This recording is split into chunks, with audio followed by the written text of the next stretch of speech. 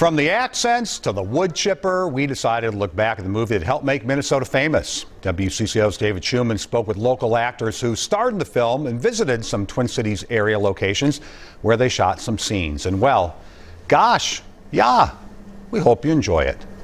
Jane, my wife. You can't talk about Fargo, let alone celebrate it, without bringing up the accents. And they turned it up to 11.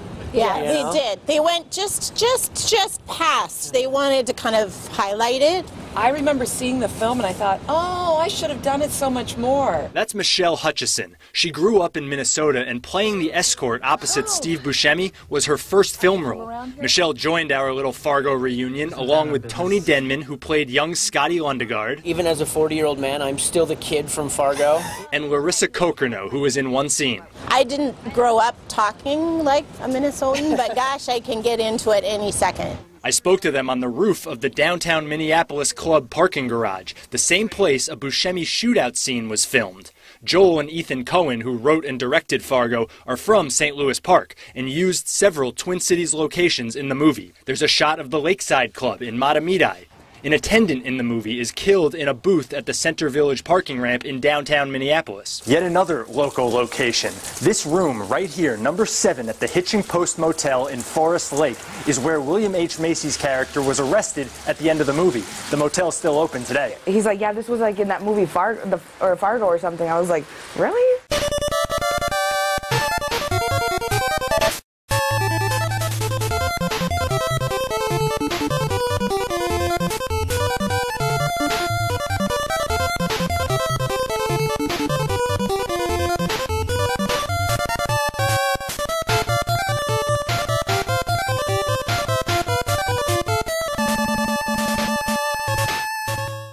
You go to New Orleans. I've been, You know what I said. I thought that you'd be practicing your Minnesota accent going into this week. Nah, it's close enough to how we talk. Did you accidentally watch the movie The Big Easy? Did you think we were talking about critically acclaimed film The Big Easy this week? Yeah. I don't have notes on that one. I'm not prepared. That one. I love it. It's pretty fresh all in those my memory. people in it. You know the ones. I think it's Dennis Quaid stars in that one. I'm God. sure. Doesn't he? It's a Randy. Louisiana private eye. I'm proud. I solved the case. It was Gumbo. We got a saying. Gumbo killed the woman. Down here in the bayou. Boogity. Yeah, they say that all the time. Yeah. It's one thing you can set your watch to. You're taking a trip down there, they're going to be saying boogity everywhere you go. What area of the continental United States talks the stupidest? Matt's geography corner right here. Well, I know you're just baiting me right now to give you an opening to start ragging on people in Massachusetts, so why don't you just go into it? Just start your ripping on Boston right now. I know how much you love to put those people down. I don't know. I think I'm over those jamokes. Oh, wow. So beneath you now? You're not even going to address them? I'm done with that guy. Yeah, those guys are Boston. I that think guy. Underrated. People from Philly are underrated in how stupid they sound all the time. Philly, I can't place, but like that Pennsylvania Dutch. Yeah. They talk like it's a little bit of that, but with .com. With like saying jagoff more. Hey, make sure you go to particular thing. Make sure you go to babyoilandblow.com. Talking about going to the Wawa. Wawa, It's a dumb sounding word. Hey, go already. to Wawa. And they're doing Wawa.com. Wawa.com. They talk like idiots. For sure, yeah. Yeah. Without question. A lot of idiots out there. That's why I don't travel. Yeah. That and, the judge said that I'm not allowed to anymore. Sure, but even before that, I was just, you just gotta starting to get, You just got to let the courts know where you're going. The bracelet lets them know. I'm not going to waste any time out of my day telling them what they already know. Yeah, as long as it ain't I'm a busy man. As long as it ain't one of them drinking bracelets, you'll do whatever they say, Oh, you put one of those on me? Oh, fuck that. We're going AWOL. Yeah, you'll chew a leg off. That's right. Yeah. Fuck that. I'll be reverse swimming across the Rio Grande. Texas, they got about like 5 different accents in that state. Some of them can be like charming, and some of them can just sound god awful. It's like Kentucky, like they get some of that like bourbon soaked, like a charming McConaughey stuff. Yeah. And if you get too close to Tennessee, it's just like, oh, these are the worst sounding fucking hicks you'll ever meet in your life. Yeah, it's weird. Texas. I don't know if there's a state I want to go to more. Oh, that's right. Don't want to go watching to at all. that Red Rocket film. Yeah, with my boy Simon new Rex, Simon Rex star film, of television's show What I Like About You. That's right. That's set in just like How was that? a small Texas town, and the accents in that movie are just grating on the ears. Oh, man. However, Dying great to see film. it. Simon Dying to Rex see it. is a superstar, Isn't he? He is a superstar. He's kills it in this movie. He's going to open a lot of eyes, especially I can't wait to see when what everybody you think sees that about. knee slapper of a fucking dong that he has. Oh, no When he spoilers just here, hangs huge dong. And Huh? that thing's just flopping around like Good for him. he's got like a dead puppy just hung between his legs. It looks like That's a glorious. descriptive. Just a glorious, Description. glorious dong he hangs in that film. Whole lot of donging. Guy still going got on. it all these years later. What can I say? Hello, my baby. Whole lot of donging going Yeah, on. Red Rocket, Sean Baker. Check it out. Red Rocket. Hey, Got a wiener in it. speaking of a couple of dongs, it's Baby Oil and Blow, an action-packed, blood-soaked, shoot 'em up, bang 'em up, Especially this knock 'em up, but get serious. Real up. bloody shit. That's right. High drama. We're still talking high dramas. Podcast. Extravaganza. I don't know what words I've said anymore. We're Yeah? through it, I think. I think you got them all in there. I am one half of your hosts. I am Maddo. Not me, you. With me, as always, Oh, okay, I get it. you can be. You could be the Dan Cortez Wow. to my Simon I thought of Rex. myself as being that I'm athletic. not going MTV. I'm going What I Like About You. You are Nate Adams. Oh, ahoy, hoy, everybody. They're both in that show. That was going to be my next question. What is Dan Cortez doing in that show? They're both trying to bang. Amanda which- Bynes? No, the 90210 girl. Oh, Jenny Garth? That's the one. So they're not on it. Are they on their regulars, or are they just guys Yeah, that they- show up no, they had, separately? like, full subplots, seasons. Like this guy was the boyfriend in one like a whole season. and then the Yeah. other guy. I want to say Simon Rex shows up twice. I gotta say, Yeah. fucking Jenny Garth really punching above her weight there. You're supposed to lead us to believe that post 90210, you still Right. got the juice to pull a Dan Cortez and a Simon Rex. She looks okay. She's got a chubby, loudmouth Tell me Jew more. friend that I like Yeah, a lot that's- in the now show. Now we're talking my language. Yeah. This looks like the range of woman I'm going to be aiming for. And for Amanda sure. Bynes, she's great in every scene. She's She's great in everything. got a hunky little guy that she's chasing around, but she's also I mean, got past that complete and utter meltdown that I think has lasted for the last 15 or so years. Like, she's been great in everything. Knowing now- untouchable, really. knowing now what we know about Brittany. Should we be freeing Amanda Bynes? I gotta Why aren't say, people saying anything about that? Just saw Brittany's statement a couple minutes before you showed up. Yeah? She posted this big long Instagram video. How's she about, sound? Seem? How she's feeling and what she's doing now that she's no longer under the iron fist of her father.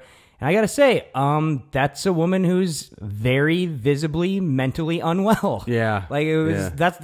I don't think that's the side of this we're all talking about. Like, Almost like somebody should have taken control of her like estate her for her. dad's not in charge of her now, but who's gonna be? 'Cause Yeah. This woman can't even get through like a 3-minute hostage statement video on social media without being visibly very mentally unwell.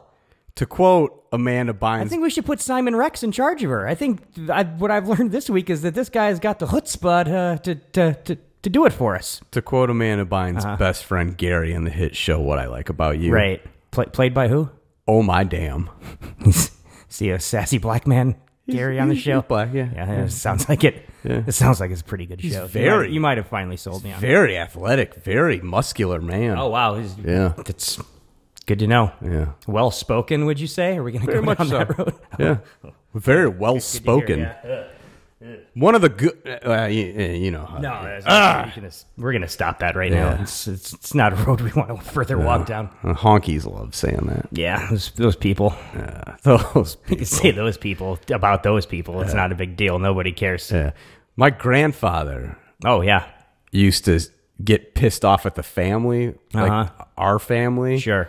Like, not other people, other cultures, other races, just his immediate family. It'd be like Thanksgiving or Christmas, and he'd just be like, you people. Yeah, I get that. There's no explanation besides that. I feel like that whenever I have to gather around with my Irish hillbilly coming fucking up. Northwest Indiana family. The Thanksgiving. Yeah, that's not happening. No? I haven't done that for years. Good for you. Fucking God bless. grown-ass man gonna sign off on going to Thanksgiving? No. Especially once that pandemic happened. And once they Everybody got was rid of your forced to cancel that conservatorship. shit. It was just like, we had a year where nobody did it. Now you're not going to get anybody back on board ever again. Yeah, I feel like Thanksgiving was just barely holding on. It was hanging on by a thread. I've been saying it my entire life. Why are we all getting together to eat the same Makes fucking no food that's going to get sense. served again We're at gonna Christmas, be doing man? it less than a month later. And then at that one, there's going to be lights and presents. It's a better holiday. Yeah. It's the same holiday, but better. Yeah, like just fucking...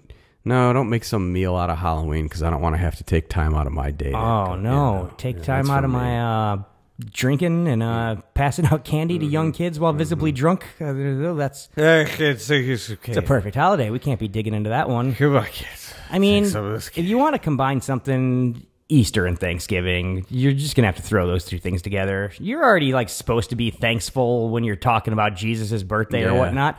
There's generally a meal involved. Move it to spring. Combine those two things. We got to consolidate. You know his birthday's Christmas, right? Yeah, Jesus is. He was born on Thanksgiving. He died on Christmas. And then we talk about him again 4 months later at Easter. Man. How many Just are being like, hey, remember his birthday? Yeah. What did he do on Halloween? Why do we celebrate Halloween? Dressed there? up as Batman. That's He was the one where first. he came back as a zombie, right? That's why we do it as Halloween. Jesus was the first person to dress up as Heath Ledger Joker on Halloween. Oh, wow. Yeah, that's why Halloween's a big deal with Jesus. It was He already had the hair. crazy that nobody had the idea. He's like, I already before got the him. hair, guys. Yeah.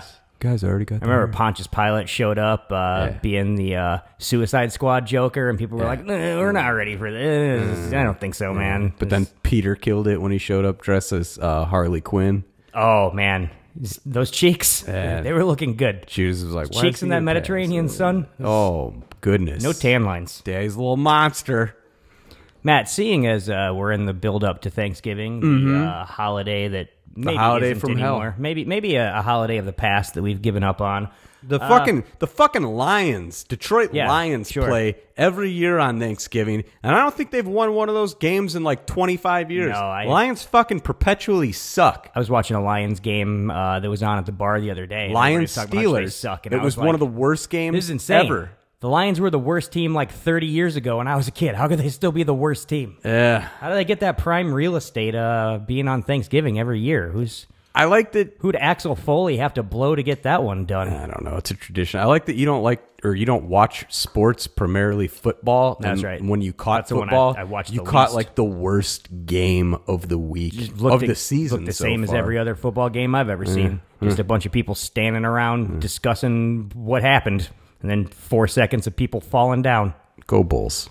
Oh. They're fun. Yeah, those guys, they're tearing it up. It's the best era of Bulls play since Jordan and Pippen. I heard somebody say that in a bar the other day. Cool. I know a lot about sports from hanging out in bars. Well, that's cool. You sound legit. But it's not just football that happens during the No? Thanksgiving season. It's also when all the prestige films start coming out because Dick trickling out. people famously have very short memories. So if you want a movie to win awards, you got to put it right there at the end of the year if you expect anybody to vote for it. Yeah. Put a good movie out in September? Who's going to remember that? Terrible idea. That's why Sony was sitting on that new Venom movie so long. Yes, I heard the big. They're like Woody Harrelson's pretty much gonna have that supporting actor thing in the bag. He should. He did so great as Carnage. Carnage. Arcady. His role was Stadium so Arcadium. close. I was so close Carnage. to remembering Carnage's Maximum. human name. Maximum Maximum Carnage. No. So what we're doing is we're talking about high dramas. We are drama kings all month long here on Baby Oil and Blow. That's right, baby. We started off talking about one serious movie, and then we're done like another one. Fucking I think guys, I bro. kind of remember last week, kind of talking about one. That was 201. Yeah, it takes me a long time to remember what we did a couple days ago. It's rough these days looking back that long. We're dropping. This is the third one. Deuce-o-deuce. Pretty sure this is the third one. Deuce-o-deuce. Not even looking at the third one. The calendar right now. Our third serious drama film with an action bent. There's still cops and robbers and people getting murdered and all these things. Yeah, we ain't gone soft. Yeah, we haven't completely taken just like out of left field approach. You don't have to worry. We're still talking about guy stuff here on the podcast. So quit sending us your emails being like, shit's good. Did you get another email from Sally? Did she send us another one calling us gay again? She's like, shit's gay. You gotta have a more progressive attitude, Sally. And stop sending us so many emails. She has a very I had aggressive to turn all the notifications off on my phone. alpha lesbian energy. And now I've had several family members die of COVID, and I completely missed the notifications. It's been weeks now. Pegging's only fun when it's consensual, not when you force it, Sally. The rundown this week of our third serious film is being brought to us by Northwest Indiana style smash burgers and Green River milkshakes, which is what I partook in today from the DoorDash. Where? You know, fucking fired up the DoorDash and had one of those Shoop's burgers sent my way. Oh, okay. One of their classic Green River milkshakes. It's maybe the only Northwest Indiana food. It's maybe the only culture we have that's indigenous to this area. How much? Those minor done Shoop smash burgers with the crispy edges going on. How much Leatherby's gin did you pour into that Green River? You know, after milkshake? you did that experiment one time, and it was so vomitous, I decided not a good idea and kind of just threw it in a milkshake this time, which turns out works way better, far better than throwing gin inside of there. Would you go with the Mickey, the bacon cheeseburger? Would you? Yeah, you got to go with that Mickey. I'm a bacon cheeseburger. They're throwing two slices of cheese there on that big pancake-shaped smash patty right there. It's good stuff. Come out to NWI and give it a try. There's beautiful scenery in these parts. Tourism's through the roof, and rightly so. We used to have. You don't got to wear masks around here. Nah. Everybody's coming over the People state love line. it. Yeah. You smoking bars still here and there. Nobody's wearing a mask. It's like a paradise. Stained teeth. Oh, that's right. And gorgeous. The taxes on those cigarettes you're buying, it's fraction of the cost. Fraction of the cost you're paying. Yeah. You cross a state line. You're almost basically a paradise here we got going. Almost paying you to smoke. Here, it's close to it. Yeah. There's probably some sort of scam you could pull off to eventually bring it around enough to where you're getting money to smoke. I don't know. There's there little like tabs you can redeem or something on cigarettes. Gotta be. It's got to be something going on. Gotta be. Or like a punch card. One of those tobacco shops have like nice. frequent smoker punch cards going on. I feel like Skull would have one of those programs. Only 3 more cartons, then I get a free pack. I feel like Kansas Skull would have like a rewards program. Skull. It's always been my chaw of choice for sure. They're consistent. They put out good product over there. It's weird. I've seen people buy this episode brought to you by Skull. Hell yeah. You a long cut guy? Oh yeah, you got to. You don't want any of that shortcut.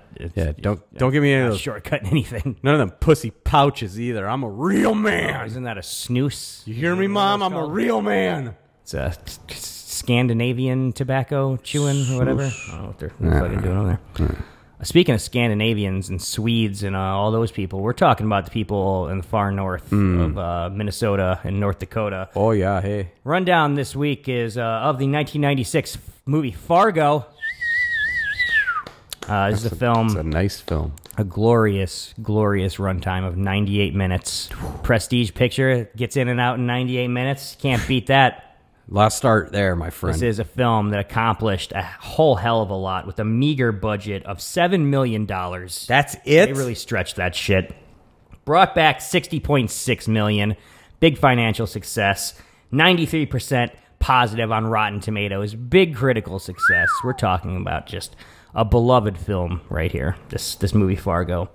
Brought to us by writer/director, directing brothers, Joel and Ethan Coen. Oh, I thought you were going to tell me those Wachowskis monsters. Joel and Ethan Coen, the Coen siblings. Yeah. I think, those guys are way too nerdy to ever start bending their genders. That's not going to happen. I don't got to worry about what we call them. Oh, by the They're way, real bros. By the way, I'm not calling transgendered people monsters. I just mean the fucking weirdos that wrote The Matrix. Oh, It has nothing to thought do. you were still talking about Daddy's Little Monster. I thought you're still talking about Harley Quinn shit right now. Still talking about Harley Quinn. Always talking Harley Quinn. You know me. Had like maybe 4 little girls dressed as Harley Quinn come to my door this year during the trick-or-treating. Good thing you taped down that boner in advance. Real just upsetting. This that was like 2 years ago. Like fucking these little girls. Yeah. There's nothing else hip since then. Like fucking get with it, you fucking nerdy little girls. Suicide Squad 2 just came out. Second off, had a little Dolly Parton show up. It What? was a tiny girl in a gigantic wig with big old balloons stuffed in her shirt. That was funny and adorable. You stick some fake booby balloons in Give a her little all girl the shirt. candy. That's fun. That's Yeah. cute.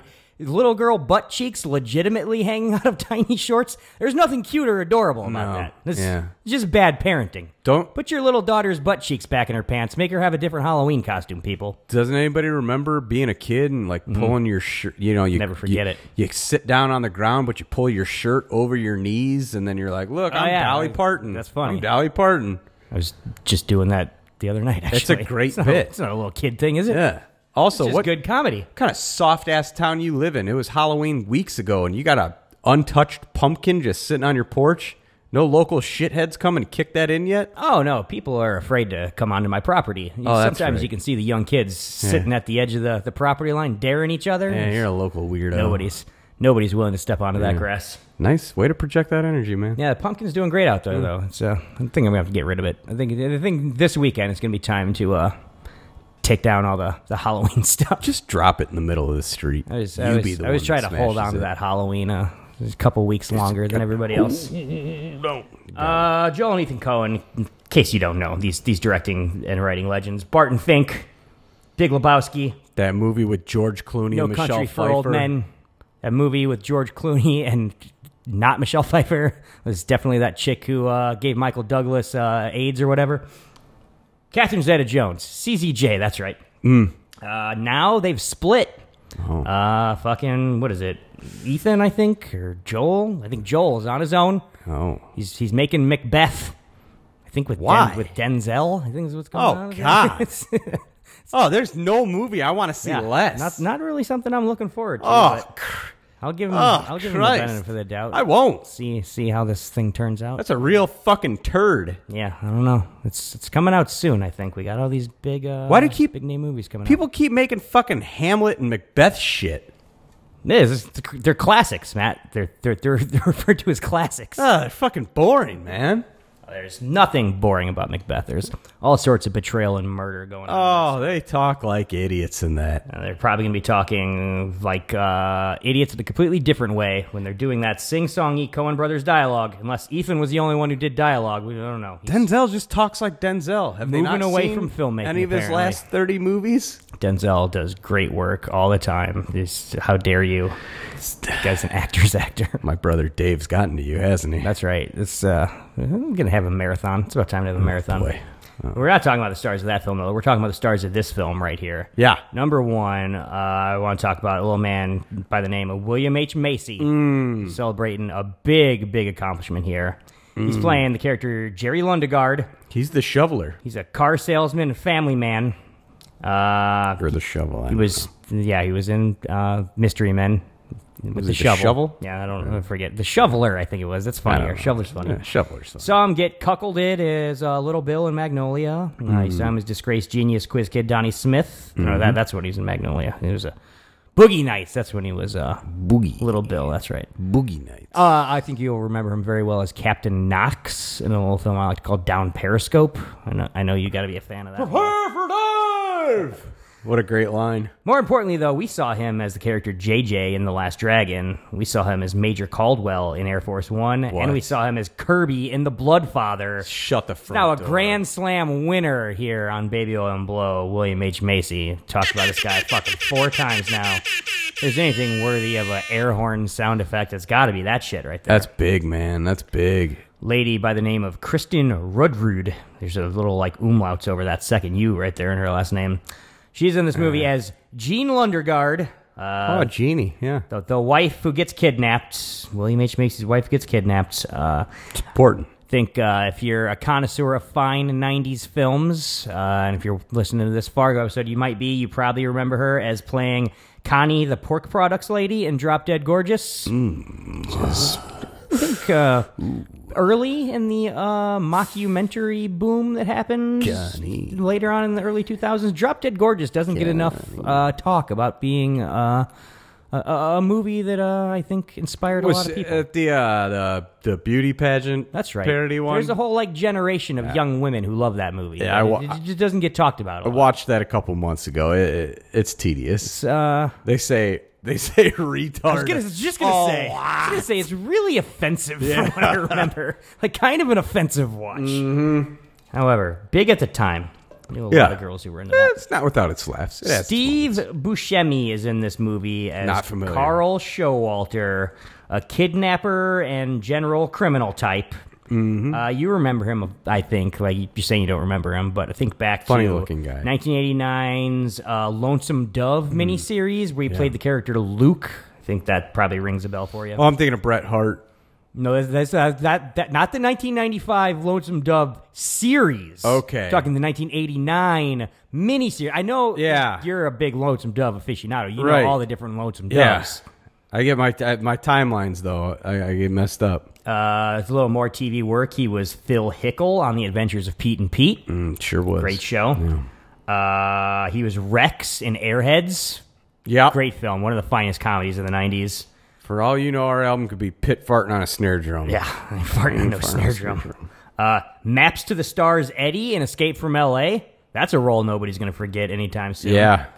Run, baby, run, escape from L.A. Speaking of his work with the Sandman, Let's say it. Danny McGrath and Billy Madison was Come kicked on. off a whole line of him just being in, I think, is he in every Adam Sandler movie? Pretty much. Are there ones that he hasn't shown up in for at least like a second? But he's dynamite in Hubie Halloween. Go check it out, folks. It's Doing not too late. Some great work as the maybe werewolf neighbor in Hubie Halloween. Watch it year long. It's not a movie you only have to No, watch in October. don't let the title fool Also, you. real disappointed. I remember us talking last year when that Hubie Halloween was We popping. were hoping for one every year. You were hoping for Hubie Saves the Holidays this year Yeah. for around December time, and I have not heard any sort of announcement on that. Where you at, Sandman? Sandman? Where you at? You could drop that first night of Hanukkah. I would fucking Are we love in that Hanukkah? shit. Did we start Hanukkah? We have to have. It's around the That corner. thing lasts like 3 months. I don't know. You think Christmas is starting earlier and earlier every year now? These fucking Jews Seems and their like it. Hanukkah. Oh, no patience. Those people. Peter Stormare is in this film as a Swede named Geir Grimsrud, a pancake enthusiast and a man of few words. Good, close personal friend. Good close personal friend of the podcast. You remember him as playing the Russian cosmonaut Lev Andropov in Armageddon, probably one of the most emotionally satisfying films of all time. Stay awake. He was Dieter Stark in The Lost World Jurassic Park, one of the most beloved film sequels of all time. That's not the one with Vince Vaughn, right? I think he's in 3. Vince Vaughn's in the second. He's yes, that's right. Yeah. Yes, that is the Lost one. World's the The third. third one is when they brought back Sam Neill. Sam Neill, that's right. Yeah. And William H. Macy, funnily enough. Yeah, he's a good guy. Also, you remember him as playing the character Jeff in the Lars von Trier joint Dancer in the Dark, starring Bjork.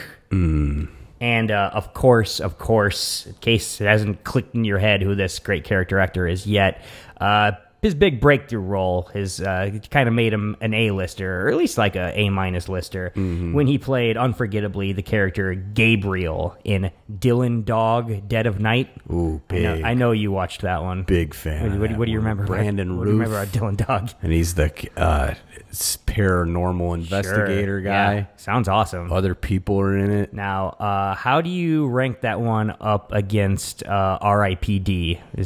Dylan Dog.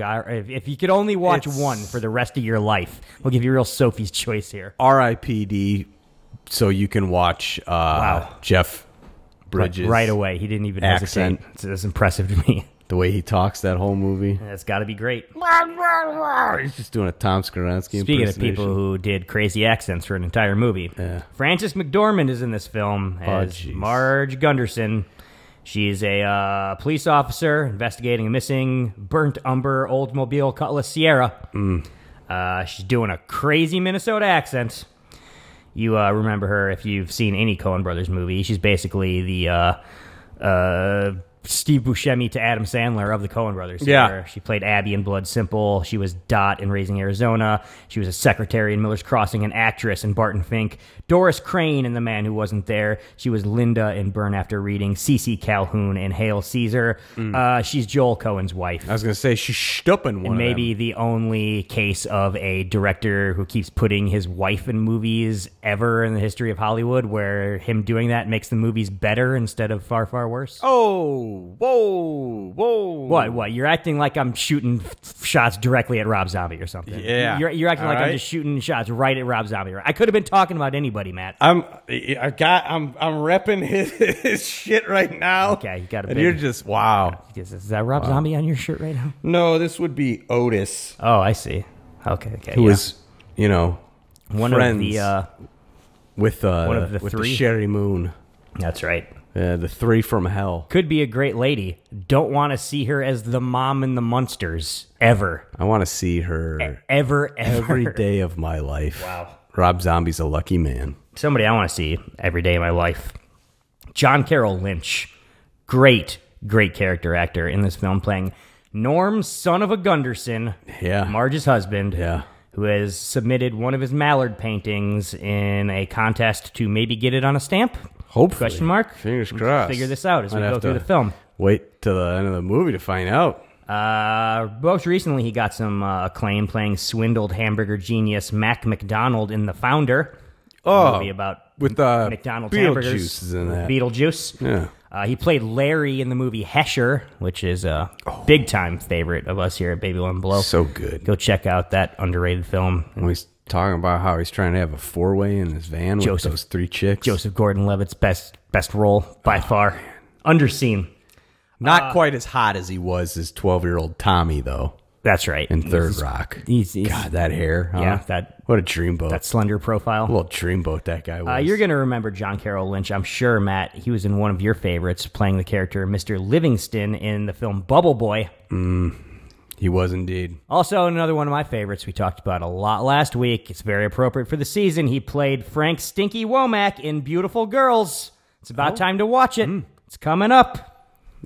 Norm, son of a Gunderson, was also in the Drew Carey show, I believe. Oh, wow. Playing Drew Carey's, brother or something, it seems like is what he would probably be doing in that, I would imagine. Little neighbor, I don't know. He was banging some, I don't remember. He's banging somebody? I gotta check that shit out. Might have been the chick on the show. Steve Park is in this film, playing the character Mike Yanagita. Yep. Who's one of Marge's former classmates, who's maybe fallen on tough times. I don't know. No. He's doing good? Working for Honeywell. Okay, He yeah. seems to be doing well. Oh, wow. This engineer can do a lot worse than that, for sure. We saw him as Asian Cop number 1 in Showdown in Little Tokyo. That's right, yeah. He was a regular on one season of In Living Color, apparently. I don't remember that at all. And Unforgettable. This is something burning in my brain, of course. He played the character Dr. Lee on 2 episodes of Mad About You. Tell me why. That's right. You know? Tell me like I do. Tell me who. Remind me when we're off air to show you secrets. A forgotten about In Living Color skit where Jim Carrey's being Seinfeld in the ghetto. That's by forgotten about. Do you mean too offensive for them to allow to exist on any sort of official platform? Probably, yeah. Also, I want to mention before we wrap up this segment, Jose Feliciano is in this film, playing himself. Man. A rock solid recording artist. Felice Navidad. Whose show you'd have no complaints about being in the audience of. This guy, in addition to that, has done a little acting. He also played a character named Pepe Fernando on an episode of Chico and the Man. So, with Freddie Dig that Prinze one up. Jr.'s That's daddy. right. Freddie Yeah. Prinze Sr., as it turns out. No, I don't think that was his name. Great little show. Not Sanford and Son, but it was about a junkyard. Very vague memories of Chico and the Man from being a small child. Got a monkey or something. I don't remember. Tagline of this film, Fargo.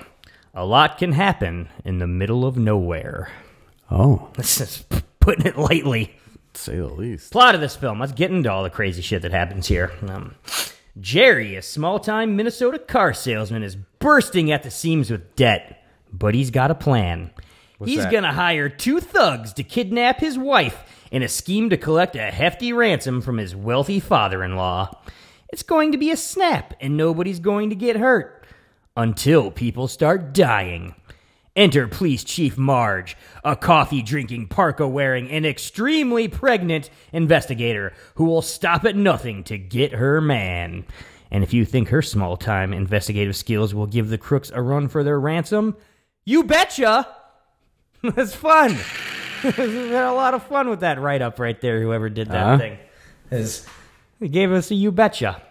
This is Fargo. Dong. Matt, that was the rundown. Let's get into the next segment of our podcast, which we call Bullet Points. This is where you dig into your apparently incoherent notes and try to steer this ship as you drag us kicking and screaming through a discussion of this film. Does your first bullet point at least make sense to you when you look at it on the page? True story, bro. That's right. Hilariously, this film starts off with a title card claiming this is a true story, and what is perhaps the funniest joke anybody's ever done in a movie, just making a completely ridiculous, over-the-top, dumb film, and then just bald-faced lying and claiming that it's a fucking true story for no goddamn reason. It's the sort of energy the Coen brothers are bringing to their projects, right and left. We're just going to do random shit that amuses us for no goddamn reason. Yeah. We're going to spend millions of dollars doing it. Really setting the tone. Really setting a tone, gotta say. These guys, maybe my favorite living filmmakers up until they split recently, so Ethan could go off and do other weird things while Joel makes Shakespeare adaptations. You still got the Wachowskis. Hopefully they'll get back together. I saw an interview with Miss McDormand where she said they've just got a lot of scripts just sitting around on shelves places. Oh, God. Yeah. Could be making a lot more movies. Just don't want to anymore, it turns out. And Netflix will buy those. Also, what hits me is this very serious title card saying that, like, we've changed the names for the benefit of the survivors, blah, blah, blah. One of the first things that's got to hit you is that Fargo score. Oh, This is one of the great film scores. This is Carter Burwell, regular composer for the Coens. I think this is maybe his best work. I think this is the best shit he did, at least for the Coen brothers. He works with other people, too. It sticks with you. Sweeping, sticks with you, just epic, unforgettable. It just hits right here, and you're just like, oh, I'm in it.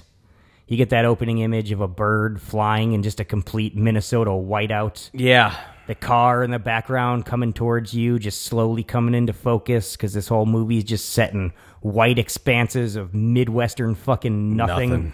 Just bleakness. Garbage. Bleak, cold. Like in my soul. Just the darkness that we're living in right now. There's never any sunlight. We're starting to get those first dustings of snow, or it's just like, it's threatening. It's threatening to turn into winter. It was a good week to throw this movie on, it felt like to me. But really, it's dark at 4:45. Oh yeah, really hit me in my gut. I was just like, this is what I'm living, this depressing opening to Fargo right here. This is right where I am. Kill me. And then that sweeping, just big part of the main theme hits. Right when that just ugly 80s fucking Oldsmobile or whatever comes into focus, and you see what this car is approaching you. It's just mock heroic. This beautiful score playing over this just ugly car in this like slush-covered, disgusting road. Pulling a trailer that's got another Oldsmobile. Funny joke. Funny joke right there, and it's all just visual stuff. Juxtaposing shit. Right off, I'm already just over the moon with this film. Mm-hmm. And we haven't even gotten to the King of Clubs bar yet. No, we have not. This is where we meet old Peter Stormare and Steve Buscemi in a great-looking dive bar. It's got those swizzle bucket stools with, like, the vinyl. That's just... When you see the most comfortable seat you could sit in these things, you only find them at the most authentic dive bars. Anytime you go into a place and you see these particular bar stools, you know the place you're at is real as fuck. Such a nice seat, you're not going to want to get up. Made me want to just take a little trip and go out to North Dakota and just do a tour of all their neighborhood bars. I've been to Fargo. Bleak trip, I bet. How'd it treat you? Oh, it's lovely little town. From what I remember, they had a comic book store and sounds cool. Little Davey R. Shyster and I had lunch at the one restaurant that was attached to the hotel in town. What'd you order? Bacon cheeseburger. Oh wow, that's a classic. You know, it's double mayo, double cheese, double bacon, motherfucker. No mayo, that's disgusting. It's a Radisson, so you know it's pretty good. Yeah. So we're in here. Our question main character, it's hard to tell in this movie because it's structured very weird. William H. Macy's Jerry Lundegaard shows up. Yep. And he lays the whole thing out with the plot of the movie. These scumbags, he's going to hire them to kidnap his own wife, hoping that his rich father-in-law will pay the ransom, and then he will undercut these people by telling them the ransom is going to be much smaller than it was and keep a large amount of that money for himself. Yeah. This guy's got big plans to dig himself out of apparently a deep hole. Yeah. We're never really told why he's so far in debt, like what sort of scumbag shit he's been doing in his life to, like, he needs this money so bad. He just wants money. But when he shows up and Stormare's just sleeping in the fucking booth in the bar with that cigarette hanging out of his mouth, Peter Venkman style. Oh, God. What a great visual. And instantly you're just like, this guy is going to fucking own this whole movie. I can just tell. Stormare's fucking invincible in this movie, man. So good. That awful dyed blonde hair. Just wearing like turtlenecks all the time. He goes on, he does this movie, he does Slippery Pete on Seinfeld, and he does the German engineering in the house Volkswagen commercials. What a run. That's a career, my friend. Buscemi's pissed off instantly. This guy's an hour late. He gestures at Stormare's like, he's peed 3 times already. 3 times already. Like, there's no way he's gotten up once. No. You're the one who's peed 3 times, Buscemi. Absolutely. They got 6 empties sitting on the table there, so in the hour they've been waiting, they've each drained a beer every 20 minutes, I guess, which is respectable if you're just waiting around for somebody. They're not hitting it hard. They weren't expecting to be drinking, but this is how benders start. When you think you're supposed to be like waiting like 10 minutes, it turns into an hour. Before you know it, you're 3 beers in, and you're like, well, I'm just going to keep drinking then. I'm already 3 beers in. You want to get just fucking wasted? Accidental benders. That's how it starts. Plan on not drinking. That's how you lose a weekend. Oh, that's how I've lost the last 3 days of my life. I had to make a very strict promise with myself that I was not going to leave the house today because it always leads to accidental benders. That's why I had that burger and milkshake DoorDash to my house. Good for you. You go out there and try to find some food, accidental bender. It's going to sneak right up on you. You got the flask going now? You boozing now? No, these little sippies. Okay. This doesn't count. This is just little sippies of whiskey. Come on, get off my dick over here, huh? Hey, whoa, forget about it. So instantly there's the Stormare's just sleeping through this whole interaction until there becomes a question about how much money is training hands and win. And then instantly he just opens up his eyes and just leans all the way in across the table. Yeah. Still doesn't say anything, but doesn't have to. Just letting him know. Just commands the scene. Love the fucking interaction between these guys. Buscemi's just like motor mouth, like fucking fake tough guy. Buscemi's the answer to the question, like, what would it be like if fucking Don Knotts could play Sinister? You get Steve Buscemi there. That's a really good point. Fucking Lundegaard, William H. Macy's just weaselly, fucking feckless, fucking loser of a guy. Yeah. And then this just like wild card question mark Stormare, just silent and staring. Put these 3 guys at a table together. Of a man. You got fucking magic right here. Just love how much bigger he is than those 2 as well. The big fella. Yeah, he is.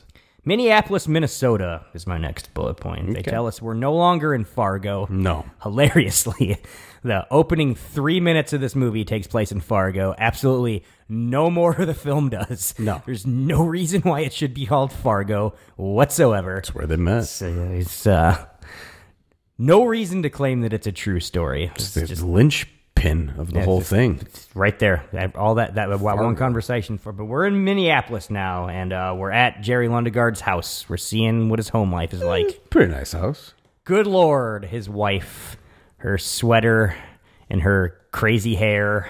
Oh, jeez. Just like a pink knit sweater and like big curly sort of. They don't make them like Not like that anymore. sexy new wave girl 80s hair where just like the bangs are floofed up, but just like it's all floofed up everywhere. Just like in weird directions you didn't even know. It's making its way into that like early 90s hair. Oh, it's getting there. It's getting there. And just her accent. Everybody's got the Minnesota accents going on here, but hers is just shrill. Yeah. And you're just like, oh, good Lord. Just imagine life in this suburban house with this complete just like sexual black hole of a woman. It's got to be a miserable life right here. That's what they're singing There's about no in that joy. song. There's no joy in this house. Not a bit.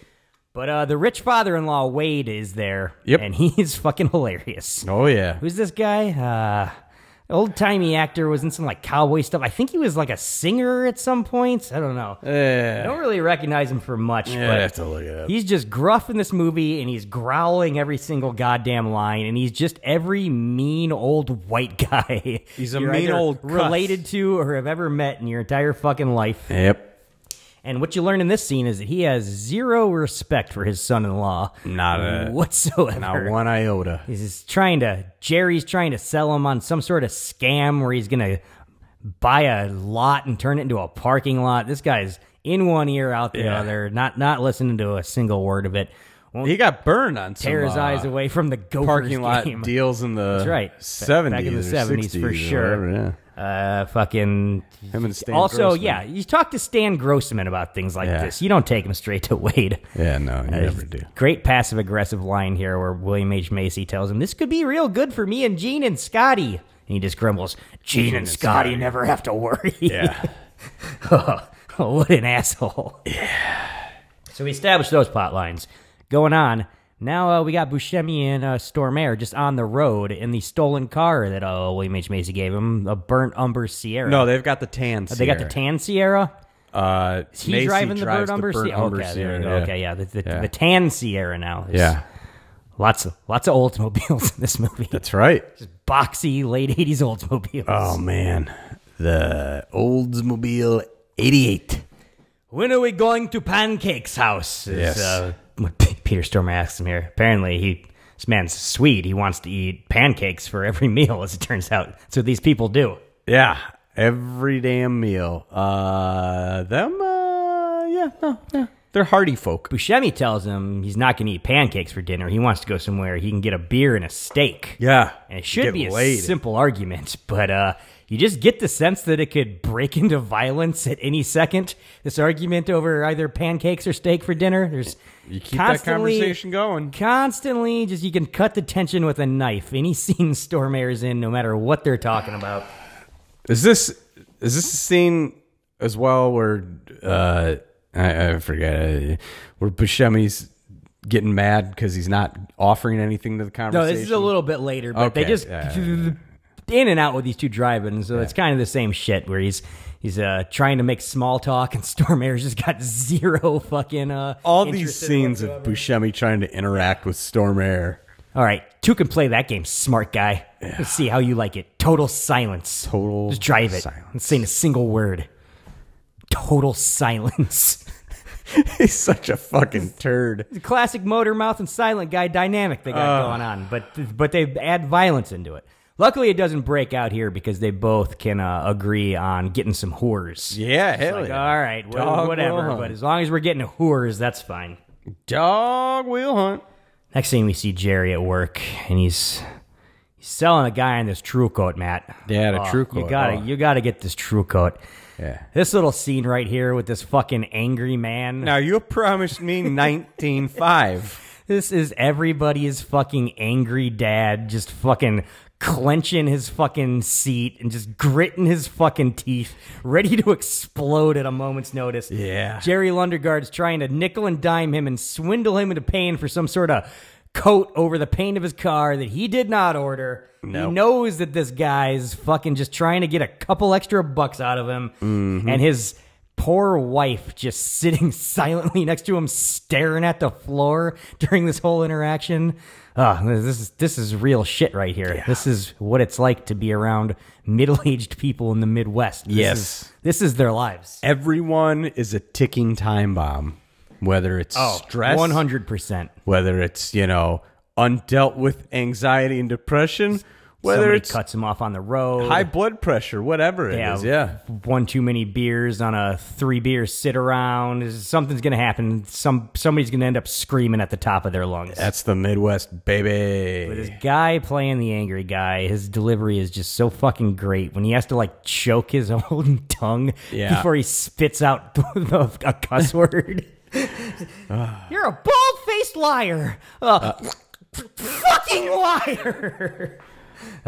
Give this guy some sort of award for being the perfect repressed Midwestern man. He's nailing it. Next scene, we're at the Blue Ox, and our boys Buscemi and Stormare are just doing a little banging hookers in the same room together. Neil, how's your father? They're just doing that move where you and a basic stranger who just met a couple days ago just bang a couple of hookers together in beds right next to each other in a seedy motel room. And then afterwards, you don't send the hookers on their way and whatever. You all just lay around in bed together watching the Tonight Show. Yeah. That's totally normal behavior these guys are engaging in right here. Stormare had a thicker gal. That's right. Don't think that was lost on me. Because for he's one a big second, guy. pal. Don't think that was lost on me for one solitary second. The next scene, we're back at the house, and Macy's wife is lecturing Scotty because he got a C on his report card. Scotty, yeah. But you're not a C student, but you're getting C grades. Yeah. Poor Scotty. This guy is... He never had a chance. He's about 13 in this movie, probably, this character. You can tell Scotty he's doesn't know. Caught on at this point that his parents are just complete fucking idiots. And he's just he does know. Trapped in this house with them. I guess Scotty does know. Yeah, she's not going to let him go out for hockey this year because he got a C on his report card. It's just an hour. What's the big day, deal? Yeah. Oh, what's the big deal? But, poor Scotty. Point of this scene is we get a little call from Wade, the father-in-law, and weirdly enough, he wants to talk to Jerry, who he hates, and probably seems like he tries to avoid it every moment. Well, he lets him know Stan Grossman went over those numbers on that parking lot deal, and he said they're pretty sweet. He said those numbers are pretty sweet. Pretty sweet. And Jerry, this put upon, just desperate man. For the first time, we see him light up at the notion that he might be getting handed some money right here. This is it. This is what this guy cares about. Free fucking money. So light in his come eyes. to roost. Is that the expression? Yeah, everybody says that. Yeah. I've been hearing people say that my entire life, for sure, yeah. Next scene, Shep Proudfoot, I think. We meet him right here. He's another character who speaks in the least amount of syllables possible. This is another sort of subset of people you'll meet in the upper Midwest. The man who wants to talk and interact with people as little as fucking possible. Yeah. Him, Stormare, they're repping that whole subset of people. The dark secrets types. Yeah, that's right. So Macy's being a little fucking weasel here, trying to be like, oh, Shep Proudfoot, you set me up with these guys. Now I need to get in touch with them. And he's just like, don't know these guys. Don't vouch for them. Yeah. Well, he knows Stormare. He knows Stormare. Does not vouch for Buscemi. Yeah, because he doesn't know Buscemi. Yeah, this is, nope. Don't know him. Don't vouch for him. And this is... Macy's just been given nothing here. He's going for some info, going to connect with these guys, and he's basically just been told nope. This is something that happens throughout the entire movie where He's going to find something, get something, and then he's just stonewalled, and then he's just got to like Deal with impotently be like, because he's got no plan, and he's in over his head, and he's got no fucking leverage over anybody at any point in his life, in any fucking situation. This guy, beta male in every fucking situation. But he doesn't give up, does Always he? has been. Nope, he just keeps plucking forward. No give up in that guy. I respect that. In most films, this would be the inspirational path he was on to eventually succeed in something with this can-do attitude. But unfortunately, this is a Coen Brothers movie, so there's no rewards. it's set in a much more real world where Yeah. there will be no rewards. Yeah. Life's going to be bleak from start to finish is what's going on here. Pretty much.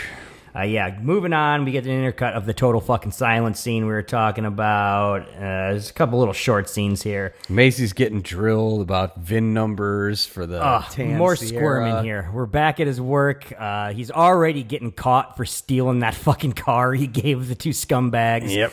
He apparently just thought he could disappear a car and nobody was going to call him on it if he just like smudged out the serial numbers. Like Yeah. people just be like, I can't really read the serial numbers.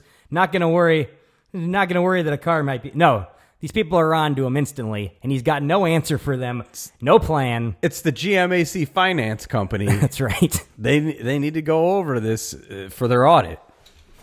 And he's just getting increasingly more and more nervous, increasingly more and more desperate, more agitated.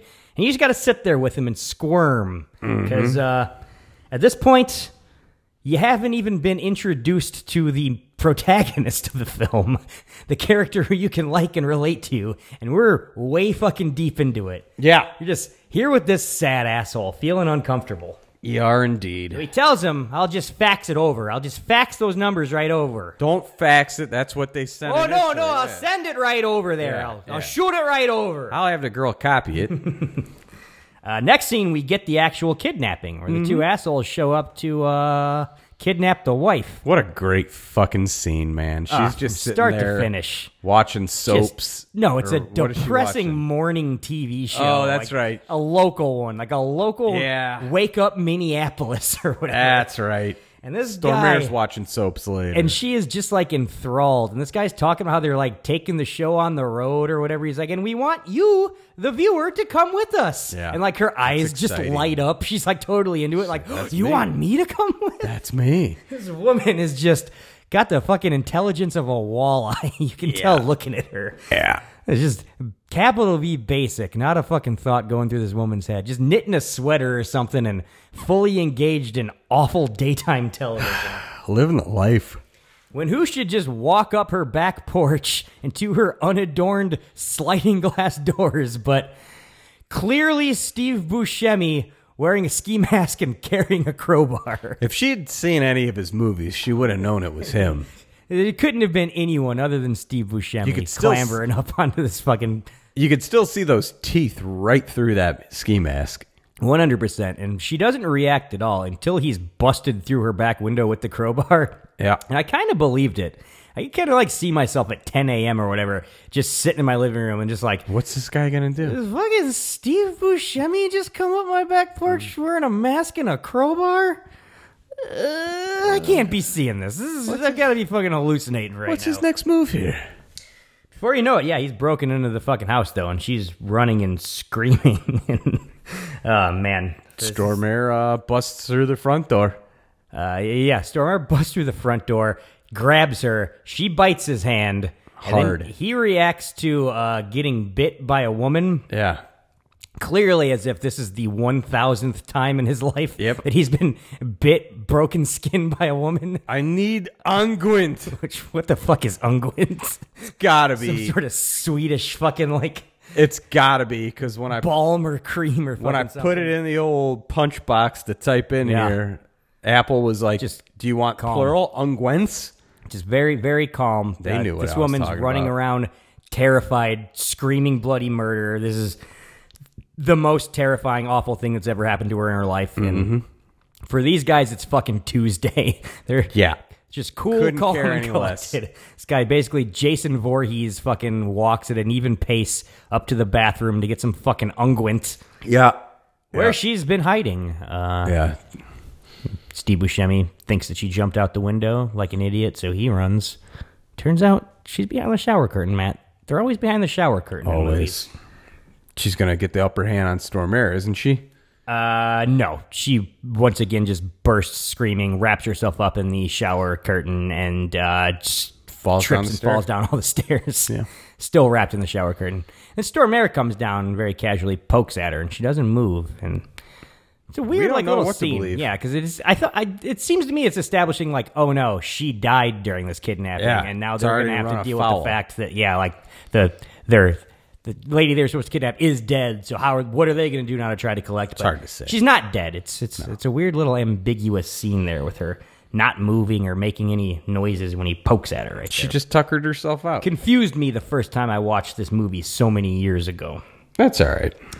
His numbers are pretty sweet. Yeah. My next, we finally get to meet the infamous Stan Grossman. Grossman. We're there at the fucking office, and all they want to know is, since the numbers look pretty sweet, Stan Grossman's gone over them.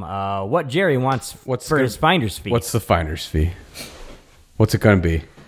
Unfortunately, there's a little bit of a misunderstanding here. How's that? Jerry, this fucking weasel idiot, was expecting his father-in-law, who hates him, to just give him all the money to buy this lot, and then he would... He'd do the deal. It's my deal here, Wade. Yeah. Wade tells him, Finder's fee? What you're saying we put up all the money and you collect when it pays off? And then him and Stan Grossman just giggle like little girls. Yeah. They know how business really works. This desperate idiot. You can't just ask for money and then you make a deal and get all the fucking profits back. Give me a break. Right in that scene right there, Grossman and Wade. Yeah, that's right. They're in the business. Oh, they're professionals, Matt. Giving Macy the business. That's right. And business, it's booming.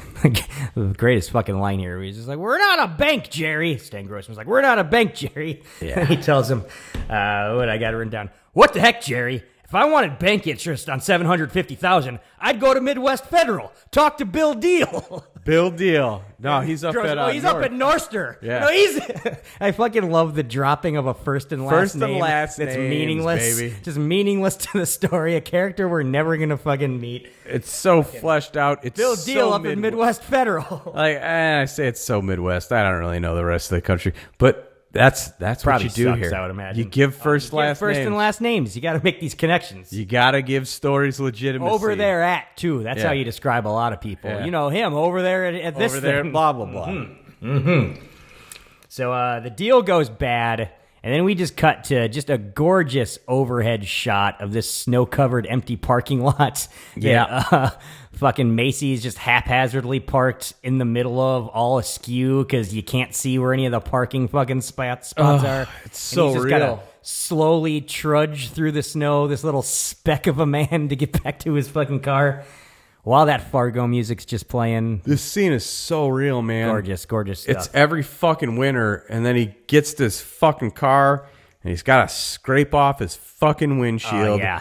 That's This just a moment's great. solid brick of ice. It's going nowhere. It's not feasible. You can either You gotta get that heater running for a good 10 minutes before you're even gonna be able to attack that ice with a scraper. you can hope that you do some magic thing where you crack it right and it comes off as one giant sheet. give me a Or break. you just got to sit in the freezing fucking car for 15 minutes That's and right. hope that That's it the warms move. up. Good God, life sucks out here. Fucking phenomenal here. Just another just great visual of his constant impotence in every situation. He can't get through the ice, so he freaks the fuck out, throws a temper tantrum, and throws his fucking scraper. But then he's still stuck out there, so he just has to sheepishly walk over and pick it up again and go right back to fucking scraping. God, life sucks here, man. So much frustration. It just Oh, fucking Christ. gets in your bones watching this goddamn movie. Jesus Christ. You remember when we went to that fucking amateur wrestling show out at the Windy City Fieldhouse? Oh, sure. On the That west sounds side like of the it city. was a great day. By Jong Boo's Market. Yeah. And we went in there to start the show, and by the time we got out, we were parked at the parking garage that's in between the Windy City Fieldhouse all right. and Was the it a Target. Target over there? Oh, And it was a fucking ice right by storm the highway. from hell. This is a great little area. Jesus Christ, Sure, man. sure. Yeah, I remember that. The windshield, it was like that. I remember sitting inside in the freezing cold while you were outside scraping like Jerry Lundegaard. Oh, Christ. Underdressed for the occasion. Flashback. Oh, wait, it's Jerry. Oh, God. Wait, it's Jeannie. Oh, Next scene, William H. Macy's at home, and he sees that the kidnapping has happened. He kind of has a moment where he's like freaked out, like, oh shit, all that stuff really I happened. put into play, it really fucking We're doing happened. this. Oh no. we're doing this. So now he's practicing his fake crying he's gonna do, and he calls up his father-in-law and tells them that his wife has been fucking kidnapped. Yeah. Oh, what a fucking sleazeball. Just William H. Macy's fucking Jerry Lundegaard is just the least likable, most contemptible little fucking dickhead that's maybe ever been in a goddamn movie. Yeah. People talk about that. We gotta talk. It's That's shameless. It's bad. Oh, jeez. Oh, jeez. Oh, jeez. And then when the call connects, he goes into like his instant deep voiced professionalism because he's got to go through a secretary. Yeah. Oh, yeah, I need to talk to. Wade Gustafson, please. Great comedic timing in that fucking shit right there. He's killing it here, folks. Talk about incompetence. Every character in this movie just incompetent on every level, which we see in the next scene when Buscemi forgot to put the temporary tags in the back of their stolen car that they're driving a kidnapped, tied-up woman in the back seat of. Yeah. So they get pulled over by a state trooper, I think, is what happens here. So they're driving down this snow-covered highway. indeed. It's a bad situation that easily avoidable if you just take your life as a criminal a little bit more serious. Yeah. It's all And, about the details. There's just a real tension and dread to all the incompetence these characters in this movie exhibit because you know it's just leading to everybody dying horribly. That's the only place that it could possibly lead to right here. Only way to go. Great delivery from Buscemi here as they pull over and he tells Jeannie in the backseat, all right, be quiet back there. We're going to have to, shoot you. It's like Norm Macdonald cadence randomly. He just delivers the Shoot you. line. There's got to, shoot you. Yeah, he'll handle it, though. He'll handle it. Oh, he tells Stormare he's gonna handle it. Yeah. He's gonna bribe their way out of this situation right here, which is more fucking Buscemi being an idiot for no reason. Could have just shown this guy the temporary plates. No. And like, oh, forgot to put these up, tape these up. Instead, Smooth little move tries here. to be the big dick guy and bribe his way out of the situation. Shows license and registration. Does not work. With a 50 poking out of his Why don't we wallet. just take care of it right here in Brainerd. And then says that 8 times. I thought maybe we could just take care of it right here in Brainerd.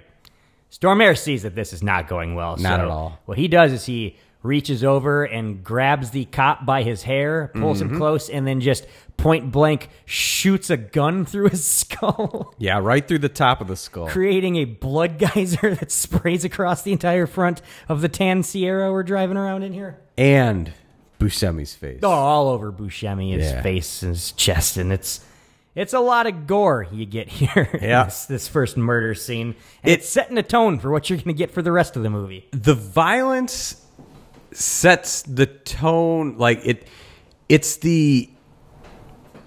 what bases the whole movie in reality. Oh, for sure. When everything's just crazy, like do they characters a really step talk? too silly, Do they really like, talk like that out there? maybe Is it really little like? Oh shit! Look at that blood. Shit got real. That's exactly what happens when people die in the real world. Yeah. It's terribly violent. Which is great because Buscemi's reaction to all this blood splattering all of him. Whoa, daddy.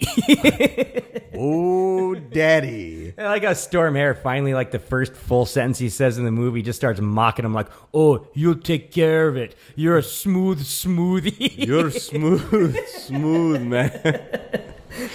Oh, don't forget he gives the solid, shut the fuck up Yeah. to the wife in the These back seat. random outbursts at the whimpering woman every like 15 minutes are tremendous. Oh, God. So he tells Buscemi, just go clear him off the road. Unfortunately, since Can't even do that right. we're in the middle of fucking nowhere and you can see for miles and miles, a car's coming in their direction and they could see it coming for a long, long time. So you get to milk this dread of, oh God, these people are going to die horribly. And this is such a funny shot when they pass by and you just see these two pied-faced fucking white Midwesterners shocked at the sight of Steve Buscemi covered in blood dragging the corpse of a fucking cop. Look on that dude's fucking face, man. Great fucking physical comedy here. And then Stormare turns into basically the Terminator instantly. Yep. Hops over into the driver's seat and just starts following these people fucking high speeds to just go fucking murder their asses. Which is what happens. Yeah. Chases him go down. off the road, chase sees him the down. headlights, loses or taillights. I like how the loses guy, and like, finds they him. crashed. The guy's just like, oh shit, leaves his fucking woman behind and just starts fucking hauling ass across that big snow-covered field. Like, where are you going, man? There's cliffs on both sides. You can't paddle to New Zealand. Yeah. Like, no, you just get shot in the back. Yeah, he doesn't. Fucking Stormare doesn't even hesitate. He just watches him Puts one in run for his a minute spine. and just shoots him. Walks over to the whimpering woman who's trapped under the car. Sort of turns his head a little bit so it doesn't get like splattered in his mouth and shoots at her fucking close range. That's a brutal fucking murder. This is a man that has killed people before. Oh, yeah. Lots of times, this turns out. When Buscemi got caught off guard with the cop's blood in his mouth and face. That's right. Never would happen to Stormare. This guy's always ready for blood to spill. A lot of stuff we've gone through so far. Most of the movies we've talked about, this would be a good like hour and a half into the fucking movie already. What are we like? 32 minutes right 32? now. I was 32 gonna- I was minutes. gonna all guess this stuff 25. happening. And we're finally introduced to Marge Gunderson, the protagonist of the film, in this weirdly plotted, weirdly structured Coen Brothers script. 32 minutes in, we meet the fucking good guy for the first time. And what just a perfect fucking scene to introduce us to the fucking Gundersons right here. Oh, jeez. Fucking. She's woken up early in the morning by call telling her there's been a horrific triple homicide in her fucking small town. Oh, jeez. And her husband Norm decides he's gonna get out of bed to her and make her some eggs. She's gotta have breakfast. Have a breakfast. Just his fucking delivery of just like her being like, no, don't worry. His, I'll make you some eggs. It's like the most horrible throat clearing noise ever. It's the most disgusting noise I've ever heard. And then I'll make you some eggs. It pays off every once in a while. And I've said it before. When I watch these movies, a lot of times I'll have the subtitles on because I'm writing notes. How do you subtitle that? And it's easier. Make sure I don't miss anything. And yeah, it was just I'll make you some eggs, and then just dramatic throat clearing. Who could eat eggs after hearing that? But next scene, they're sitting down at their little kitchen table there, and they're eating some eggs. It's a little nook. A little nook. They got there in just a tiny little homey little residence they're in. It's very idyllic in a small town way. But I'm just thinking here, like she's all dressed up in her fucking regulation uniform. She's off to do, and this guy is just straight up James Potter in it. In adult pajamas with a fucking robe over it, sipping coffee at this table after she leaves, and I'm just like, this is this guy's entire life. He's gonna sit around sipping coffee for like 4 hours, maybe fucking paint a duck like at some point, like mid-afternoon. This guy has got shit fucking figured out, Norm Gunderson. Oh, yeah. His fucking McDormand, Margie, gets up. She's like, I'm full. She's done eating, and there's still a full fucking plate of breakfast sitting there. He drags some Midwest, across the fucking table. His pregnant wife. He's eating more than his pregnant wife. And fucking, ooh, that's saying something right there. Hardy folk up there in Minnesota. This guy fucking life goals right here. Yeah. How do I become a Norm Gunderson? Yeah, you only live to about 65 at max. Oh, sounds great. Yeah. Sounds like the dream. Right. Gary says a triple homicide? This is my next bullet point here, because we're off on that crime scene that we saw all the shit go down in. Yes, sir. Old Margie here, she's very pregnant. Now she's just under several layers of snow gear, so she's just waddling through this fucking murder scene, and it's a tremendous visual. Well, careful there, Margie. I think stuck with a lot of people. Who's this guy she's talking to? Is he Leo? Deputy? I think his name's Leo. Either way, this guy is just completely fucking useless. It's hilarious how he's just has nothing to add. It clearly has not done a day of work in his life as a police officer. Brought her coffee. He's standing there holding the coffees while she just waddles around and just solves the case by all the visual fucking clues. You see something there, Margie? fucking good, man. Just just think I'm gonna barf. She puts it all together. Oh, don't forget, before she leaves the house, though, when she's with Norm, when she comes back in, Prowler needs a jump. And and then in this scene here, Probably when like she's 6 a.m. still here. They got to go out in the freezing cold because the battery's dead because it's so bitterly cold outside. That's real fucking wintertime Midwestern shit. I've done that. I've had that. When she's out here inspecting the fucking murder scene, and again, she's like, this one got it twice inside the car. Right. One in the head, one in the hand. Looks like a defense wound. And then the man, a couple feet away from the Prowler. Like, is that a thing? Do they call cars Prowlers in fucking Minnesota? Hell yeah, I would if I was fucking prowling around. Yeah, we're going to do that. Brainerd. I love, too, when she goes and she finds the corpse of the cop, and she's just like, oh, and he looks like a nice enough fella. Yeah. What a shame. She realizes by the car where the couple was killed. He got his head fucking cleared out like a jack-o'-lantern. Oh, yeah. Like, what is she looking at deciding he looks like a nice enough fella? And I love that's her fucking reaction to this horrific corpse in front of her. Unflappable, these Minnesota people. Just day-to-day life is hard enough. Yep. You're not going to be able to fucking Can't get them a rise. worried. You're not going to get nothing more than an odd geez. Yeah, exactly. She's also deciphered that there's big footprints by the couple's car. There's He's small a big fella. footprints by the He must have been cop's car. a little guy. Yeah. Yeah. Also, Lou's looking for the wrong plates here because he's looking for license plates that are like DLR, blah, blah, blah. And she tells him, I don't know if I agree with your police work there, Lou. Tells her that they're dealer plates they should be looking for. I love how this guy's got like no reaction. He's just like, oh, yeah? Why do you say that? Completely comfortable with knowing nothing. Like, there's no hint of just like, this guy's going to bluster at like a woman showing him up at his job. No, he doesn't give a fuck. No, this guy is just like calm as a fucking Buddha cow. He would prefer somebody just give him the fucking answer. This guy is just floating through every goddamn day of his life without a thought crossing his mind. Yep. Just living in bliss, Lou. Just like, I'll bring her a coffee. She'll like that. That's the most important thought he has during the day. I used the phrase last week, and it's fucking couldn't be more important than for this movie right here. Midwest polite. Oh, for fucking sure. This movie that is fake based Midwest nice upon surface Midwest level polite. Nice. Right. Don't want to make any waves here. No waves. That would be the worst thing that could happen. You got a problem, you call a professional, is my next bullet point here. Yes, sir. Jerry's meeting with Wade and Stan Grossman about the plan, how they're going to deal with this kidnapping. No cops. Doesn't want to go to the cops. No, fucking Jerry's telling him, you got to listen to me on this one here, Wade. Yeah. This is my deal. He's still trying to take control. Tell people that this is his deal. He's going to be the alpha here. You're never going to be the alpha. I love Wade's constant obsession with professionalism and professionals throughout the entire show. Like, you can tell he's just got like this roster of guys he deals with. Like, this is the guy I call if there's an electric problem. This is the guy I call if fucking there's an accounting error. Like, Stan Grossman knows. Ask Stan Grossman. It's like when Bobby Hill saves up for the video game system, and he's gonna go buy it. But Hank tells him, "Well, you need to have a guy." Oh, sure. He's got a guy that he gets cars from. He's got a guy that he gets whatever from. This is a big-time have a guy. baby boomer thing. Like, this is the guy guy who does this thing. And, like, that's where his value comes from as a human being. The fact that he, like, does this thing, and he's the guy in town that you go to get this thing done from. Where do you fall in with that?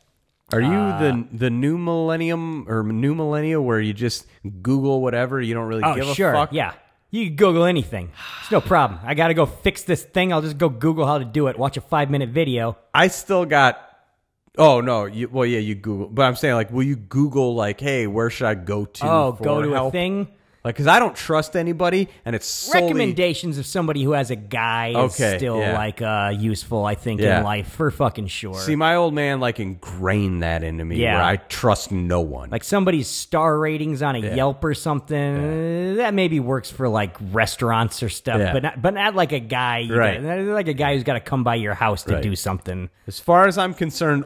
all auto mechanics will rip you off. Oh, absolutely. Unless for whatever reason, you know a guy. You know a guy. Yeah, this guy's got a guy, so I'm going to go over there. Gotta have an in so that Last they time I don't. went somewhere else, they bent me over, Oh, man. yeah. They fucking bent me Oh over. yeah, saw you coming. Yeah, I think recommendations for guys doing work is good, but then that whole baby boomer mindset, like based around like accomplishments and professionalism, just leading to like generations of just empty fucking college diplomas that got nobody nowhere and all this fucking debt. Like it went too far in the other direction where it's just like accomplishments in like just fake pieces of paper or whatever in fields has basically ruined our entire society. Yeah, I got nothing. Joke's on you.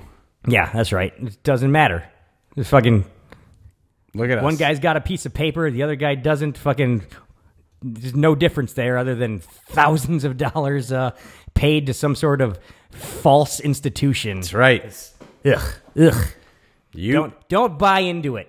You got Higher education, kids. This is not a thing. You got a college degree, and I'm a salesman, like fucking William H. Macy Jerry here. Lundegaard you know? over here. Yeah. That's right. And I'm the bartender sweeping his driveway later on in this movie.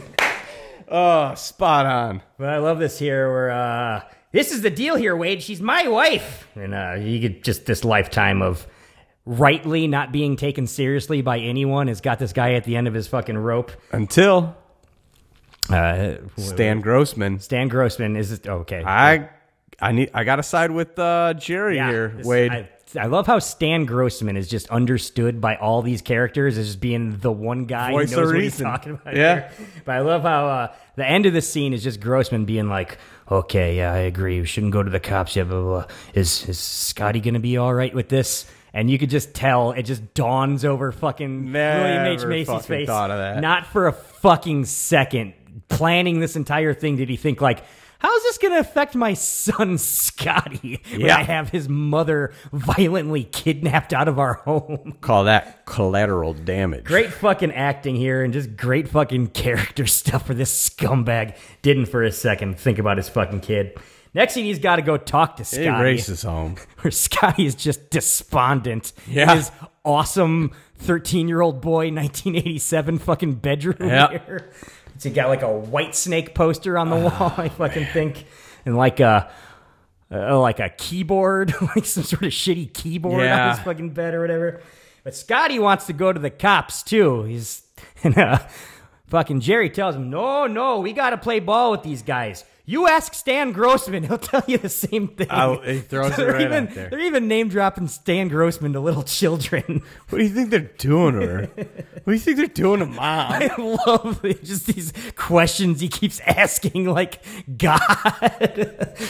Like, Scotty's having a moment here. He's never going to be the same. What do you think they're doing to her? No, now these guys, they just want money, Scotty. She's going to be fine there, you know. So he does the worst job. Back in 5 seconds. Worst job ever of letting Scotty, just calming this kid down, and then leaves him and closes his bedroom door, to which it's revealed that Scotty has a poster of the Accordion King. Yeah, it's a guy. It's just a man playing the accordion real big, a poster on Somewhere in the Alps. Nobody's lame enough, even in the fucking Midwest. No. As a teenage boy, would have some sort of accordion player they're super into. This is, I think, the one point in the movie where the Coen brothers overplay their hand a little bit. And I'm like, all right, that doesn't feel authentic. That feels like you making fun of Midwesterners right here. Yeah. That's On the other hand, I do. But you gotta- I do understand that they did grow up in Minneapolis, so maybe one of their dork asses had a fucking accordion poster That's on one of fair. their walls. They probably knew, or at least knew somebody that was like way too into accordion music. But you can't beat the fact of how great that fucking scene is when William H. Macy does his half-assed Doing the job mom. of fucking So comforting his disinterested son in being and a then father. shuts the door behind shuts him the door. just to reveal that fucking poster, man. Like, it works as an exclamation point. Next scene, the kidnappers have gotten Mom out to the cabin in the woods they're going to keep her by. Up over there by the lake. Yep. Moose Lake, I think it is. Yep. She once again breaks free and starts trying to run away from them, but she's got a hood over her head and her hands tied behind her back. Yep. She can't. And Buscemi's just, instead of going after her, just stands there and watches her struggle for a while. Just thinks and it's it's just like hilarious. one of the cruelest moments in the fucking movie. His just like glee at watching this terrified woman just run in zigzags, whimpering and screaming. I don't know what Stormare's doing in this scene, because he's, of course, just silent through the whole thing, but then he kind of looks at Buscemi. Just looking at him. I don't know if he's giving him like a, yeah, you're right, that's kind of funny, or if he's like a, even I think that's kind of fucked up. Like, I can't read him in this moment. I read it as he deems it unnecessary. Okay, I can see that. Like, Stormare is this is this sort of just side bullshit that's gonna make this thing end poorly. Yeah, Stormare's just very, it's this or it's that. There's no in between. It's all a job. A very brief scene, because we got to move on to another one of the most important scenes in the film. Arby's and Nightcrawlers. Yeah. Is the Yeah. next bullet point I got here. Norm brings Margie some Arby's. She shows up at work. Her husband's there. I brought you some lunch. Ooh, is that Arby's? And they just sit at her desk eating Arby's. She reveals that she's went down to the bait shop and bought him some Nightcrawlers during her free time during the day. Also, Just trading roast beef sandwiches and fucking Nightcrawlers. This is a dream relationship right here. is that a Midwest thing as well? Arby's? Or No, where Nightcrawlers? something's clearly labeled and you still say, "Oh, what do you got what there?" do you got there? And Like my grandfather. I think maybe that's a thing. Yeah, I think that's a thing from around here. My grandfather with the U people was notorious. I worked with him for a while, and I would go get lunch at lunchtime, and I'd come back with a bag of Wendy's. Well, asking Hey, what do you people got are there? eating, Wendy's? Also a big time just preoccupation with fucking people around here for Yeah. sure. Anytime, oh, where are you going? What are you going to order? Like, Yeah. that sort of talk. People love that sort of shit. Yeah, because it opens up conversation to be like, "Oh, you can't get this, you got to get that. Oh, if you tried this over there, no, you got to go to that place for that." thing." Absolutely. Yeah, that's I love this moment here too, where she hands him the Nightcrawlers and he like kisses her on the cheek and she's like, "Oh, you got Arby's all over me." I love how they're not like, "Oh, what'd you get? Like beef sandwiches? What'd you get this?" They just call it Arby's. Yeah. Any food from Arby's is just Arby's. We're eating Arby's. Yeah.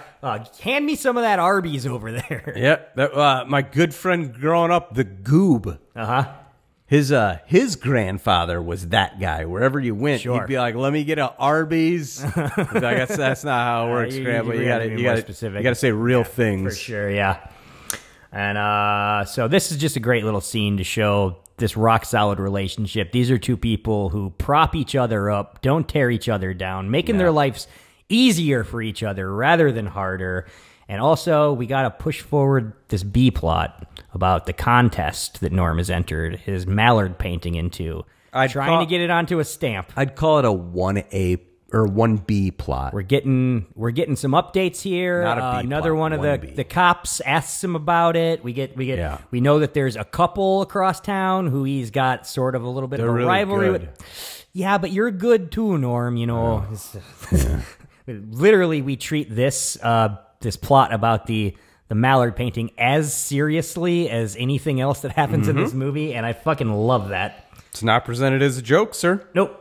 Lou comes in after talking about that. He's just like, "Oh, by the way, the owner of the Blue Ox fingered that fucking car we're looking for. Said there was a big guy and a little guy, and they had two hookers. So we could just go talk to these two hookers now." Local townies. Okay. These weren't hookies. Some gals These about were town, you think? I think they were just locals down for Pound Town. This scene's so ridiculous. Marge going and interviewing these two women who had sex in the same room with Steve Buscemi and Peter Stormare, that it made up like the bulk of the trailer for the film, I remember. Yeah. It's like half the trailer was just their conversation here. "So you were having sex with the little fella, huh?" Yeah. I don't know He's funny looking. what the Coens do when they're casting a fucking movie or where they fucking find these people, but good God, like every tiny role, no matter how few lines they have in every one of their movies, they just find the perfect goddamn people. And these two just fucking ponytailed, like 24-year-old chubby girls they got to play these two girls that fuck those guys, and that just, these can't be actresses. You can't like get a file on these girls through a casting agent or something. Where do they find these fucking people? They're just thick-boned Midwest gals. Talking about how they were going to college or whatever, but the other one, she dropped. Oh, yeah, she dropped. Oh, yeah. Who talks like that other than perfectly these people in the fucking Midwest? But all the talk here about Steve Buscemi being funny looking, it's hilarious. That's who she is. Okay, you got a son of a bitch. An update on this woman? The thick blonde? Yeah, what are you loving her from? Barbara Jean from Reba. Oh, okay. She was on the sitcom Reba, which of course starred Reba. I remember that. What was the premise of that one? What was Reba doing on that show?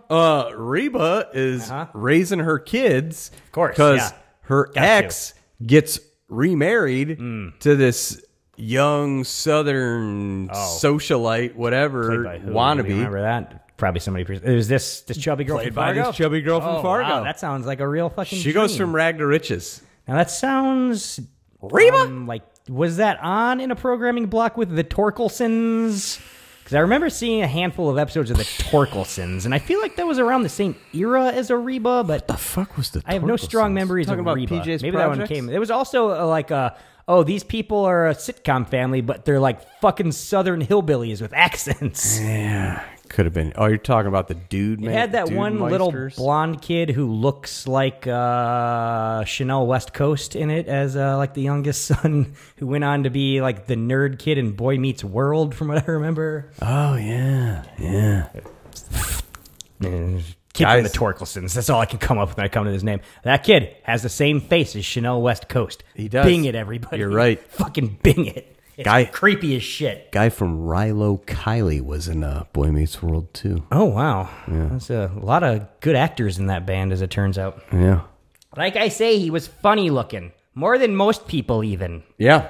Once again, Marge is patient as she's trying to get information out of these just two complete nincompoops of women. She's a saint. She's not being frustrated with him. She's getting what she can out of him. This woman is unflappable. What do you mean by funny looking? He's uncircumcised.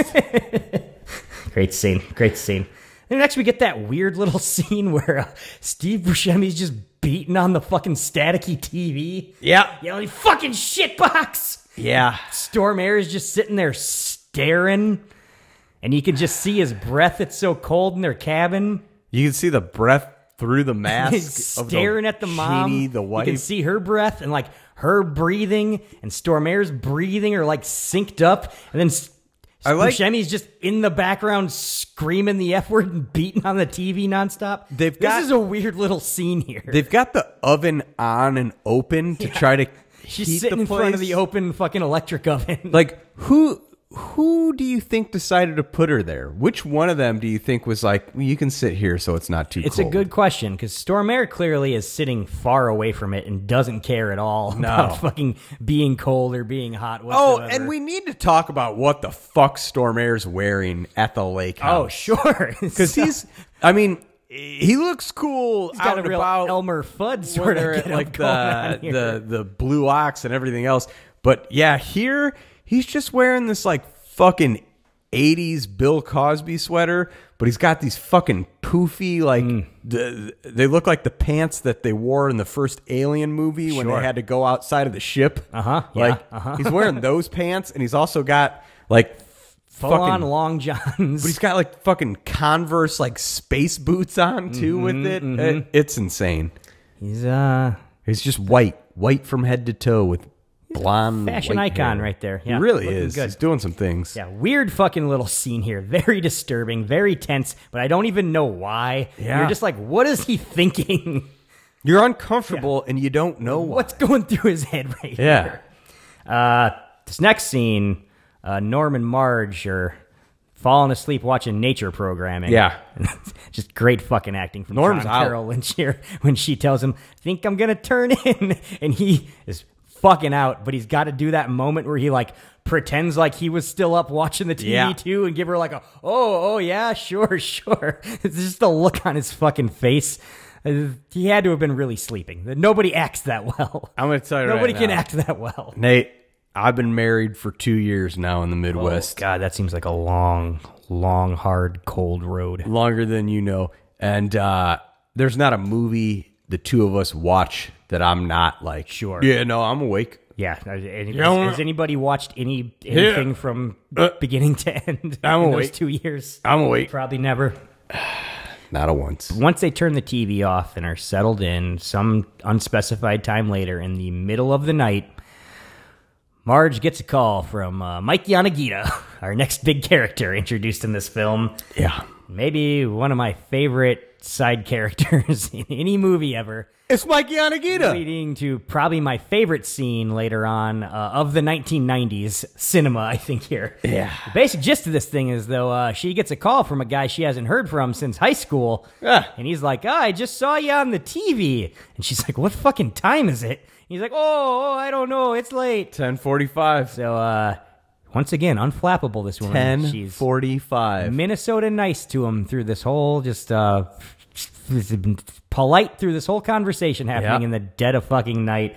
Lets him get out everything he needs to and fucking ends it and great goes to about the hear rest from of ya. Yeah, right. It wasn't. It clearly was not great to hear from him. Great to hear from She's you. gonna tell him that it was.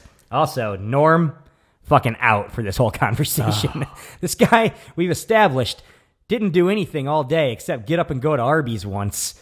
How is he even asleep right now? This cooked your breakfast, This guy's burning man. off no fucking energy. I'd be tossing and turning if I had this guy's day. Cooked your And I was- breakfast that and it was only morning. 10:45. He's been working on Jesus the pain, Christ, this bro. guy's living a dream. He's working hard. This is also the first scene that I noticed, like, good God, the bear paws on Norm compared to little Francis McDormand. He's a big fella.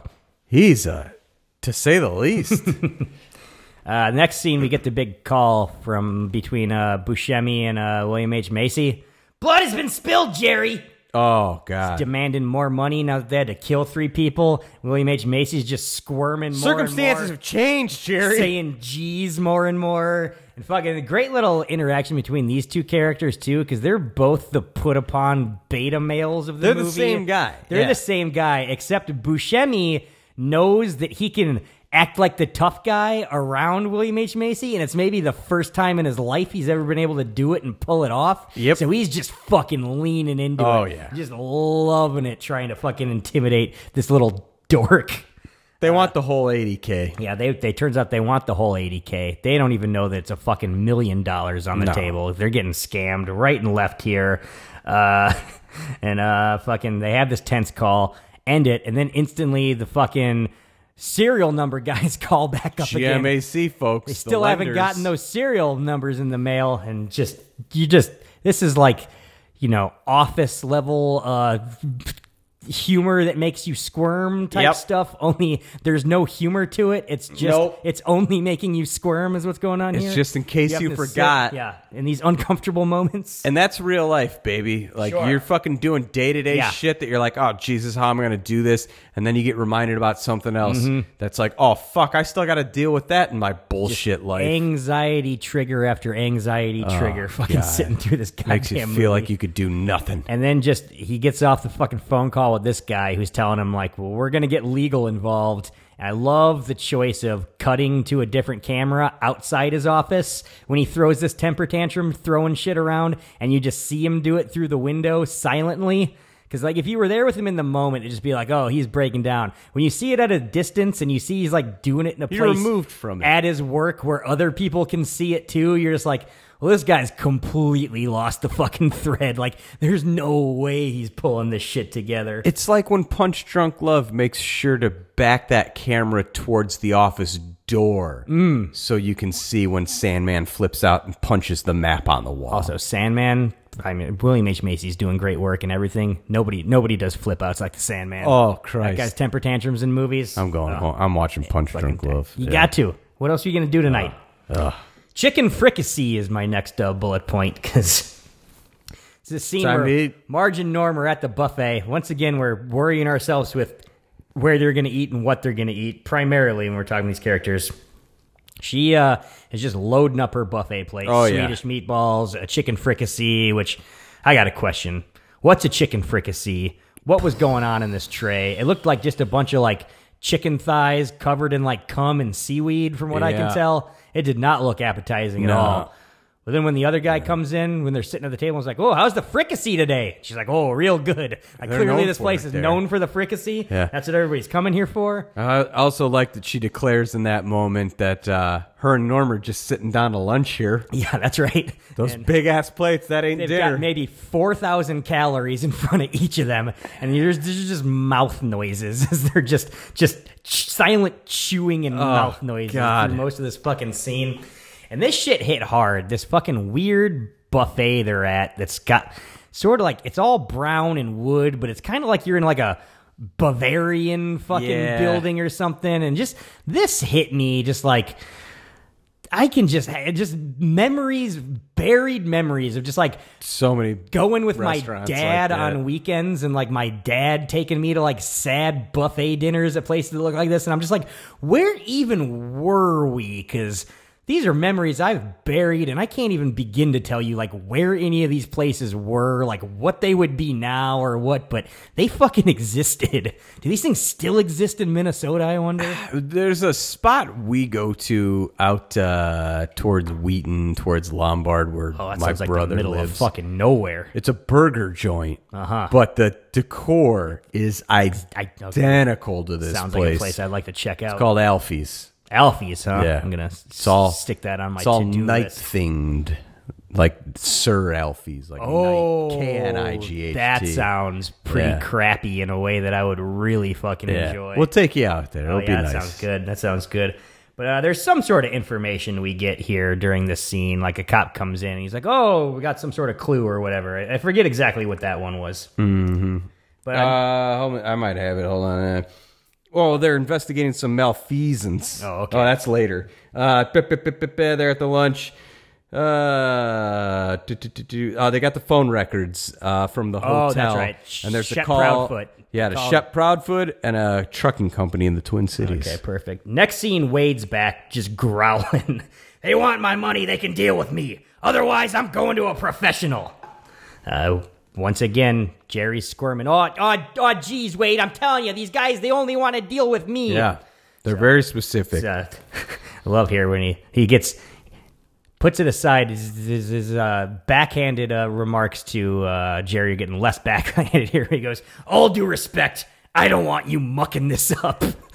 What do you mean, all due respect? He said all due respect. That's right. So he's trying to sell him on the fact that no, these guys said if anybody else talks to him, and he just barks at him, God damn it, Jerry, you're not selling me a used car here. Zero respect for his son-in-law and his career as a fucking used car salesman. Not That's for even a goddamn little. sure. He's going to handle this because he's a professional, is what they establish here. He's doing the handoff. Mm-hmm.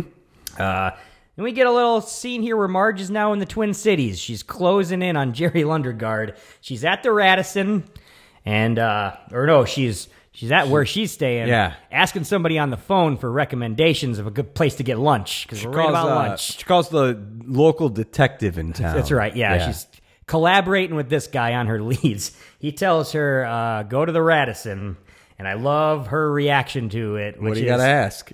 Oh, is it reasonable? It's a good question to What a ask. fucking Midwest thing to ask about somebody giving you a fucking lunch recommendation. Is it reasonable? Everybody else is taught like, oh, you don't bring up things like money, blah blah blah blah. Right, blah. But like, right. you bring up any kind of restaurant like around here, first question like, well, how much does it This cost? is a culture where quality of food means quantity of food directly. It's just like, how much food is going to be on my plate here? For and how many dollars? What am I paying? That does sound like a good restaurant then. that's 4,000 calories of food for a low price? reasonable. So we've established she's going to get some lunch here while she's in the Twin Cities. You got to. We get a little scene here of Steve Buscemi switching the plates off of his car in a little car park by the airport. this is good shit, And then he though. just gets in a This is- bickering fight with the guy character working the building gate. right here. Great character stuff here. I decided not to park here. Yeah, the guy's just like, my hands are tied, man. Like, there's a minimum fucking fee you get in here. Yeah. I'm only going to charge you the minimum. It's $4 fucking dollars. Like, Buscemi thinks he's got $80 fucking dollars on the fucking line here, but he's going to get a screaming match with a fucking minimum wage employee over a matter of $4. These are the limits of your life, man. He's found an opportunity to try and play the alpha, to scream at a fucking minimum wage worker, and he's gonna fucking lean into it. Everybody's run on insecurity in this movie. That might be my favorite line in the whole movie. These are the limits of your life, man. Then he throws it at him and says, "Here's your $4, you pathetic piece of shit." The guy's not saying anything. Buscemi's arguing with himself, and this guy's just slack-jawed looking at him like, who is this guy? His fucking uniform they make you feel powerful. You pathetic piece of shit. Oh, God. These are the limits of your life, man. That sums it up. Margie goes around and does her interviews here. She checks in on Shep Proudfoot, who only gives her one-word answers, yep or nope. And you start to understand real quick why he ran in tight circles with Mr. Stormare. You start to understand, too, that he's not listening to a word she says. All he's thinking about is getting his hands on Steve Buscemi, who led her to his doorstep, and beating the living shit out of that little weasel. For fucking sure. Absolutely. Next stop, she's checking in on old Jerry Lundegaard here at work at the car lot. And this Decides scene's to tremendous. stop in there. She walks in and he's just doodling circles on a fucking Post-it pad of paper. And you can see it's just, this is all he's been doing for probably the last 2 hours. Yeah. Just sitting silently at his desk, making little fucking squiggles with a pen. This is corporate life in the United States, for sure. He's whittling down the pencil so that he can blur the numbers on the fucking That's right. That he's going to things send that for he's the sending third back time. to the GMAC to try to fucking Same plan one as the past first him, time yeah. he's going. And I love this because she tells him too, straight up, I'm just going around looking to see if there's any missing cars off lots. So nothing connecting him. He could just play it cool for this 2-second interaction, be like, nope, we fucking check our lot every day, we're not missing anything. She'll be like, okay, moving on. But he's such a fucking agitated creep. He can't help but just be completely suspicious in front of this fucking cop. He's got no right fucking here. cool. Yeah, no fucking cool whatsoever. This is where she's investigating some malfeasance. Yeah, that's right. There's been some malfeasance leading to a tan Sierra. Lunch at the Radisson is the next bullet point I have here. Not only is she taking up that person on the phone's recommendation that she go to the Radisson, she's going to call up Mike Yanagita. Just a nice little reaching out because he told her he's in town for some business in the Twin Cities. She's Why married. not get lunch She's with married an with a kid. old friend from high school? It's going to be harmless, a little diversion. They both happen to be in the same town. Yeah, you're right. Isn't that nice? You're right. Isn't that nice? Should be good. Oh, God. You talk about all the fucking uncomfortable energy in the scenes with William H. Macy. Yeah. As soon as Stephen Park shows up as Mike Yanagita, this movie is fucking electric. He's he was married to Linda That's right. Cooksey. Linda Cooksey here. We Yeah. have this weird conversation. He's telling her, where is he working as an engineer at? Which Honeywell. firm is he with? Oh, yeah, sure. So you could do a lot worse. Yeah. For an engineer, She's yeah. like, oh, this place is nice. She's kind of done up a little bit hilariously. She's wearing her nice maternity clothes. Yeah. Got a little makeup on. He's like, oh, yeah, it's the Radisson, so it's pretty good. I love how she just wears that fucking sheriff's parka all the time, just because it's the heaviest coat. Gotta she's be got. the warmest fucking thing she owns. And this is so fucking should've busted mine out. I Midwestern still right got here. mine. Thinking that the Radisson's pretty good. Yeah. Capital B basic. That's for fucking sure. Pretty quick into this conversation, he tries to switch seats and sit on her side of the booth, which she shuts him down on fucking instantly. And it's so goddamn uncomfortable to watch. Very. He starts just spiraling after this and squirming, and you just watch him break down over the course of this catching up, getting to know you conversation. Unflappable Marge. I always liked you so much. She, for the first time in this movie, she's visibly uncomfortable and is crawling out of her skin and wants to get out of this fucking lunch date as soon as possible. She ordered a Diet Pepsi that she's just clinging to like a life raft. She's got it next to her face, just a death grip on this thing. I always liked you so much. You're such a nice lady, and I've just been so lonely. Oh, God. Guy breaks down and starts sobbing at the table There's a in the million. Radisson restaurant. There's a million of that guy out here, too. the genius of this fucking scene that just takes so long and introduces a new character and does not connect to the rest of the plot nothing. in any fucking way None. whatsoever. And the Coen brothers just have the fucking juice and the pull to just leave it in their movie, and nobody's gonna tell them boo. It's fucking beautiful. I can still remember like seeing this scene, watching the movie for the first time. Like, does anything jump at you more? Just like, what the hell? This scene is instantly uncomfortable. He's crying about his wife who died of cancer. He's sobbing about how he always thought she was such a special lady, her being fucking Marge Christ. Gunderson. And she's just got to She stare fought at him. real hard, Marge. Fade to black while he's just still sobbing. Oh, God. Yeah, just whew. Everybody in this character is just, or in this movie, is just raw nerves on the verge of a breakdown. Fucking everyone. Nate, speaking of dates, we got another one. Ooh, Jose Feliciano. It's a big one. Got no complaints. Oh, sir. Smash cut from sobbing to Steve Buscemi on a date with a hooker at a Jose Feliciano sir. concert. Escort. Just sort of a low rent Barbara Streisand looking Minnesota fucking hooker going on here.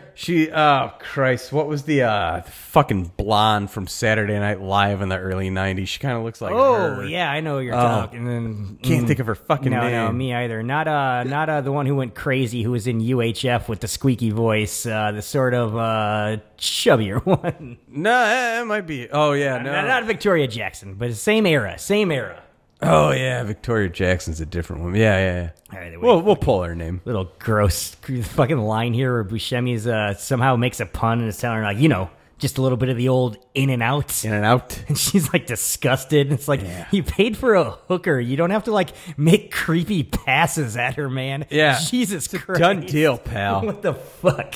Money's exchanged hands. Yeah. He's just trying to have alpha energy here. Yeah. Fucking this scene where he's making small talk while they're eating dinner and watching Jose Feliciano. She's half engaged. Not at all. Just not fucking listening to a goddamn, visibly fucking bored. She's asking questions to be polite. Right. This is her fucking job, but you can tell this is the most annoyed she's been on one of these fucking dates, quote unquote dates, in a long time. And I love that this little scene just ends with him trying to do the big dick move of flagging down the waiter with a fucking like 20 in his hand or something. And he just gets completely fucking ignored. This guy deaf? Once again, just impotence in his life. Cut to them having the most boring sex of all time, where she's just on top of him, just moving her hips as slightly as she could possibly do it, giving him a little like, ooh, oh yeah. She's not even giving him that. She's like, come on. That's right. What? Just encourages. The bell's about to ring. And then a fucking Shep Proudfoot barges into this room, bear paws her off the top of him, to which Steve Buscemi says, Shep, what the fuck you doing? I was banging that girl. Yep. I love his description of what was happening in this bed as banging someone. I was banging that girl. Oh, Christ. What's Shep calling here? A little mutt or something? I don't remember, but he throws One him hand tosses him across the whole fucking room. You get that Steve Buscemi ass and undercarriage shot. Right. He fucking trying to pull his pants up, so Shep pulls his own belt out of the guy's belt loop and then just starts wearing him out, whipping him with his fucking own belt. Shep beats the shit out of Buscemi, beats the shit out of the neighbor who's complaining about the noise next door, That's right. and kicks the escort in the ass. Just boot to her ass as she runs naked down the hallway. Also, though, gotta Shep's throw a some real props unsung hero. at just the shrieks that fucking Buscemi's doing as he's getting straight whipped with that leather with belt. the buckle end of the belt. Oh, God. Smash cut from him being whipped like a little fucking government mule to now like he's got to do the handoff in that state of mind. Yep. He, fucking wanders over to a bar. Yeah, fucking Bloodied up. he makes the fucking call to old Jerry Jerry? Lundegaard. Wade's listening in on the other fucking line. He wants to have money in the next He hangs 30 up minutes. the phone, grabs the fucking suitcase, marches off to do it by himself, slams the fucking front door of fucking Jerry's house, and then Jerry just has to do that little, like, dance of impotence. He's just like, geez, he went by himself. I told him not to. He's not. This isn't gonna go well. He's not tough enough to stop him. Tough enough at or all. call him out. He's just like, well, this is clearly going to ruin everything and lead to my utter downfall. Jeez. I'll let him go, and then I'll just follow closely behind. Yeah, right. Fucking in the car on the way there, Wade's now the one practicing his lines he's gonna say. Jerry says something to Scotty, though. I forget where he says. He's just like, no, don't worry about it. If Stan Grossman calls, just tell him. Yeah, he says he's somewhere. I forget the fuck where. Yeah, but fucking old Wade practicing his lines isn't doing any fake crying. He's doing like dirty, hairy lines that he's gonna say to this kidnapper when he gets there. Where's my daughter? All right, where's my daughter, punk? Punk.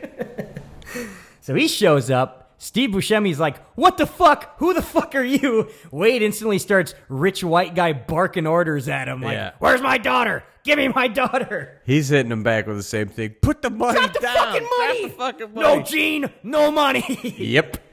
And then Steve Buscemi's like, fuck this. Pulls out his gun and just shoots him in the heart. Oh, jeez. I love how it goes through his fucking down parka, too. And you just get that little poof of goose feather when the fucking bullet goes into his heart. Same thing when Stormare guns down that dude from behind. Yeah, but there's just that oh geez moment where Wade's just like, this is the first time anybody has ever not done what I told them to do in my entire life. How did this work out this way? Love that drawn out. Oh, jeez. But before he dies, he manages to get off one shot of his gun and just glances Buscemi all across the side of his face in the most perfect way to create the most disgusting fucking gore through the rest of this goddamn movie. His entire cheeks just split from fucking earlobe to fucking the corner of his mouth, and he's bleeding goddamn everywhere. His face falling off. He's using just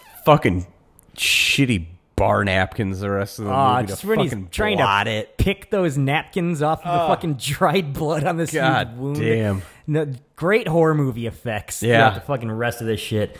But yeah, fucking Jerry follows, sees fucking Steve Buscemi tearing ass out of this parking garage where this happened, goes to the top, sees his dead father-in-law, and is just giving more like, oh, this isn't working out, and I have no plan how to deal with it. Incompetent boob fucking reactions. He pops the trunk. Mm-hmm. Are we led to believe that he, like, puts Wade in the trunk of the car? Possibly. I think he was just trying to see if, like, what happened here. Is the wife around? Is the money around? Can I at least find the money anywhere? I think is kind of what he's looking for. Well, because moving forward here, no one can find Wade. Okay, so definitely he threw him in a trunk for I'm sure. thinking, then, yeah. Had to have. Somebody would have found that fucking corpse laying there. Yeah. There wasn't a lot of blood because there's all that down. Soaks it right up. It's perfect. Just throw him in the trunk of that car. You don't got to deal with this thing. Yeah. You don't see the problem. It just goes away. So he comes back home and just sits down and stares at the ground. Can't even get his boots off. And Scotty's yelling from upstairs. I love how everything's yelled from upstairs to downstairs. Yeah. That's some real suburban living right there. Oh, yeah. Dad, Stan Grossman called twice. Is everything okay? Yeah, I'm gonna go to bed. Once again, I'm just gonna bury my head in the sand and hopefully all this goes away. Hey, sleepy. Yeah, for fucking sure. So, right here, it looks like my notes have ended, which means maybe I gotta do a little refresh. You got a part here two? on the. I gotta get a little cloud update here. Okay. This is where We're going crazy down here at the lake. This is my next bullet point now that this is refreshed. This is where the deputy goes to talk to the bartender. The character I identified with most in this movie. Blue Ox or Old whatever. man with a push broom sweeping the snow out of his driveway. You got 'cause to. You got to. If it's just that light powder on top of the ice right there. If you stay up you're on not going to it, want to be digging the your sweep. fucking shovel into all that shit, hacking it up. No, you A lot just quicker to just sweep sweep it. that shit right to the end of the fucking driveway. I love this guy's delivery. There's like no punctuation in his delivery. Like just one sentence bleeds into the next as he's relaying this story. Oh, this funny looking guy came down to the bar and he tells me and I told him, blah, blah, blah. So basically, this is where the date with the hooker. What do you mean funny? Funny in the general sense. Buscemi's going around all the small town bars asking the bartenders to get him hookers. That's a thing you can do. Yep. In fucking middle of nowhere, Minnesota. And then starts threatening this guy that he's going to murder him and telling him about all the people he's murdered in his life. Yep. Basically, this random guy is going to lead the cops directly to Steve Buscemi because he can't keep his fucking mouth shut for like 2 seconds. Anywhere he goes, he's got to be the blustery little fucking asshole. I like also he rattles through every little bit of it. He throws out multiple times. Yeah. Buscemi would be like, hey, he's going crazy up at the lake. That's right. Blah, blah, blah. Up at the lake. And then when he's finally done, end of story. End of story. And the cop's like, oh, we'll keep an eye on over there or whatever lake. And he's like, oh, no, the bar's closer to Moose Lake, so I assumed that. Yeah. I just love there's so many fucking lakes around here. These assholes can't keep track of all the lakes. It's the land of 1,000 lakes. That's too many lakes, man. Yeah. And then business done. So, of course, Midwest, what's going to do? Go back to sweeping. You got to cycle into that talk about the weather. It's what you got. Duh. Looks like it's going to be a cold one tomorrow. Yeah. Oh yeah, there's a front coming in. Sure They is. just both turn in opposite directions and stare up at the sky. That's what you do. They're seeing the cold front coming in. Take a look at those cloud patterns. You're not talking about what you're getting for lunch. You're talking about what the weather's going to do. Absolutely. It's one of those two. I've been having things a right lot of those conversations this week. Oh. Talking to people. Yeah. Hey, you heard anything about the snow this Lousy year? with those What are they fucking saying about the snow this year? I haven't heard anything yet. You heard anything yet? Next scene, Marge is still in Minnesota, and she's having a talk with some girl she knows from back in the day. And this is where we get all the backstory to Mike Yanagina, where she's telling her, oh, no. Oh, not yet. Not yet. This is, the next scene is where Buscemi realizes there's $1 million in the case. Oh, sure, and he's sure. bleeding He all opens over the that fucking case, car. bleeding everywhere. He's Yeah. putting little fucking dinner napkins. This is important because he decides. Yeah, I'm going to take fucking that 80 grand that Stormare knows about. I'm going to hide the rest of this money, not cut him in on it. Fucking, I'm going to be a rich man.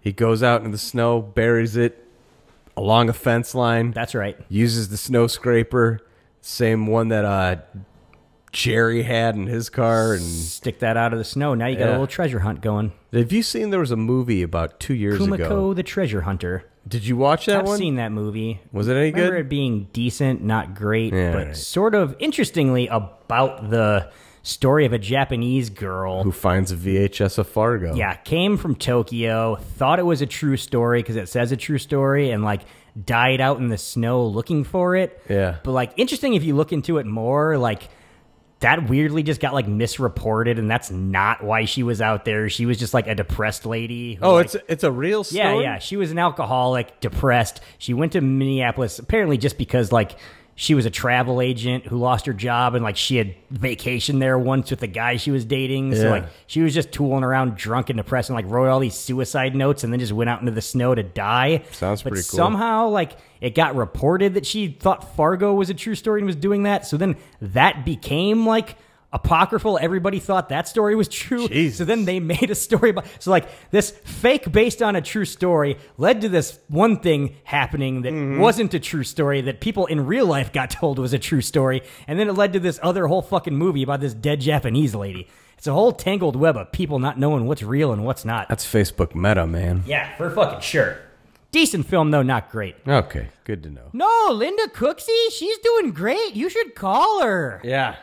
This is where we learn. Based on, it was just related to nothing else in the movie. Yeah. There's another random convo. Mike Yanagita was never married to Linda Cooksey. He's had psychiatric problems. He was really pestering her for like a whole year. Yeah.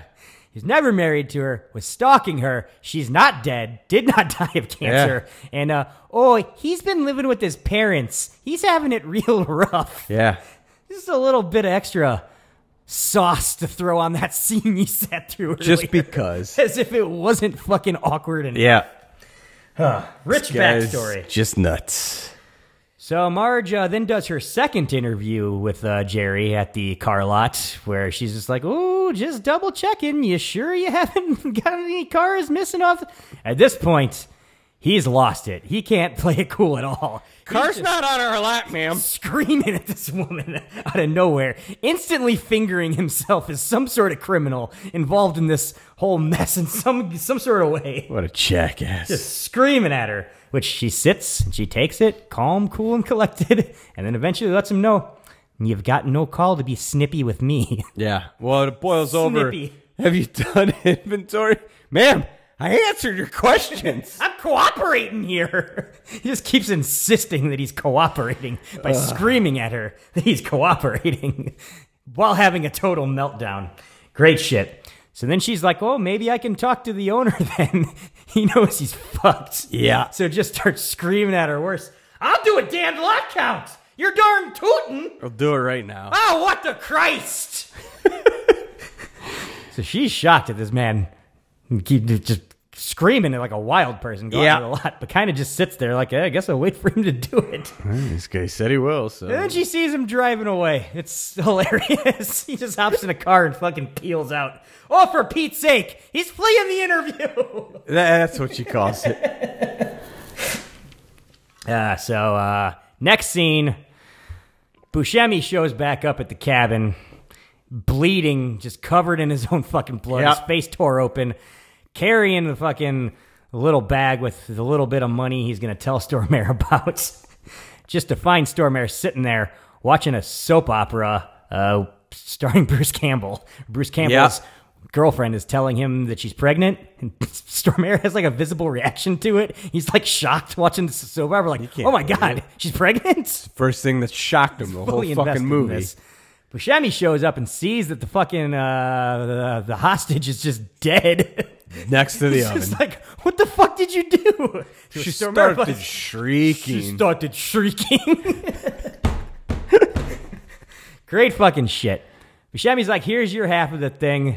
I'm going to take the car. You take my truck. Stormare's like, we split the car. And this is when Buscemi has had enough. It's a fucking car. You can't split a fucking car. What are you going to do? Take a chainsaw to it? One of us pays the other for half.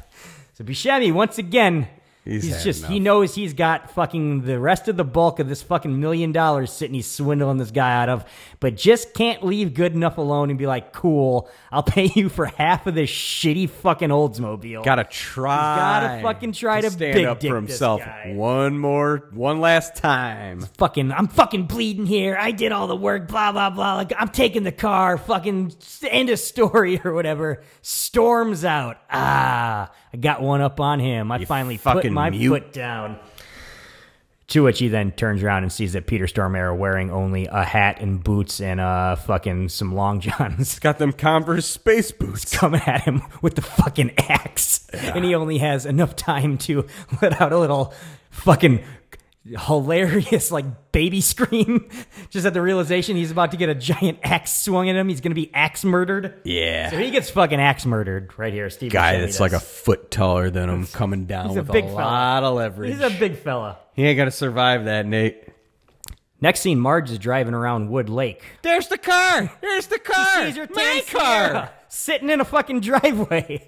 They just got it sitting in a driveway, visible from the fucking street. Such fucking good There shit. is zero fucking police work done in this fucking movie. Just these criminals just leave them the trail of breadcrumbs to everything they're fucking doing throughout the entire thing. She's just not the a only one procedure smart at enough all. to follow him. You don't got to pay attention to the procedure part of this story, which I love. I fucking hate that shit in movies. Yep. Yeah, she goes, investigates the area, and this is where the wood chipper scene happens. It's just the fucking infamous wood chipper scene. She hears a whirling of a machine in the distance. She follows it, gets a little closer, pulls her gun. Big reveal. What is it? It's just Steve Buscemi getting shoved in a wood chipper by Peter Stormare. Yeah. Or specifically, just his socked foot sticking out of the top of it while just blood sprays in the opposite direction. What was the plan here? Stormare grabs a log to try to jam the foot down in there. So fucking She's yelling good. at him to like put his hands down, and he just can't hear because he's right next to a wood chipper. She yells police and then points to the badge on her hat. Right, that's right. And then he's just like, oh, fuck. And he turns and just starts running. But there's nowhere to go. It's just like when the fucking wife was running earlier. There's nowhere to go out here. It's just like when he shot the guy in the field earlier. Fortunes have been flipped. Where does he think he's running to?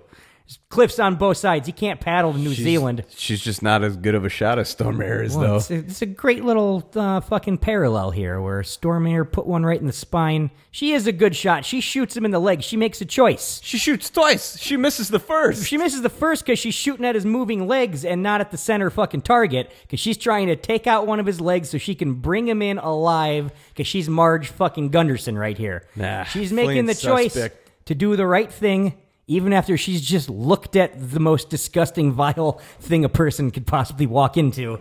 And this guy's a demon. This guy's basically a demon. That's why you shoot it. She lets him center live. mass. She lets him live. Then we get the scene where, because she let him live, she's taking him in. Fucking got him cuffed in the back seat. She's lecturing him. Gives her a second to put the rest of the story together, like she likes to do. That's right. She's telling him, there's what, all of this for what? A little bit of money? Oh, there's more to life than a little bit of money. Don't you know that? She's talking to the most evil man on the planet, thinking she's going to get through to him with just a little down-home Midwestern wisdom here. I just don't understand it. The fucking line of the film right here, I just don't understand it then. And it's a beautiful day. It is not a beautiful day. It's the same gray, cold, miserable day fucking as the rest of the miserable fucking movie. outside. It is not a beautiful day. Stormare knows it. That Yeah. fucking look He's he just- gives as they this- pass up that fucking Paul Bunyan statue She- one last time as they He's re-enter thinking, Brainerd. what is she talking about? Barbecues and ball games, basically, right Yeah, here. right. Vincent Hanna and Marge Gunderson, opposite sides of this police coin. Yeah. They could never understand each other. They could never live each other's lives. There's just a line there. The simple fucking people and the people who got to be in the game.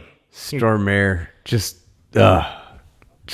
looking at that staring. statue. Just staring. Is this your Burgundy 98 out there? This is my next fucking bullet point because we get the scene where William H. Macy gets tracked down at the fucking shitbag hotel. just he's outside of staying in. Bismarck? Just outside of Bismarck. Great scene where they bust in on him because they found the car that the car he stole off the fucking lot. We watched Yeah. him do it, and just looking for that car, they found him.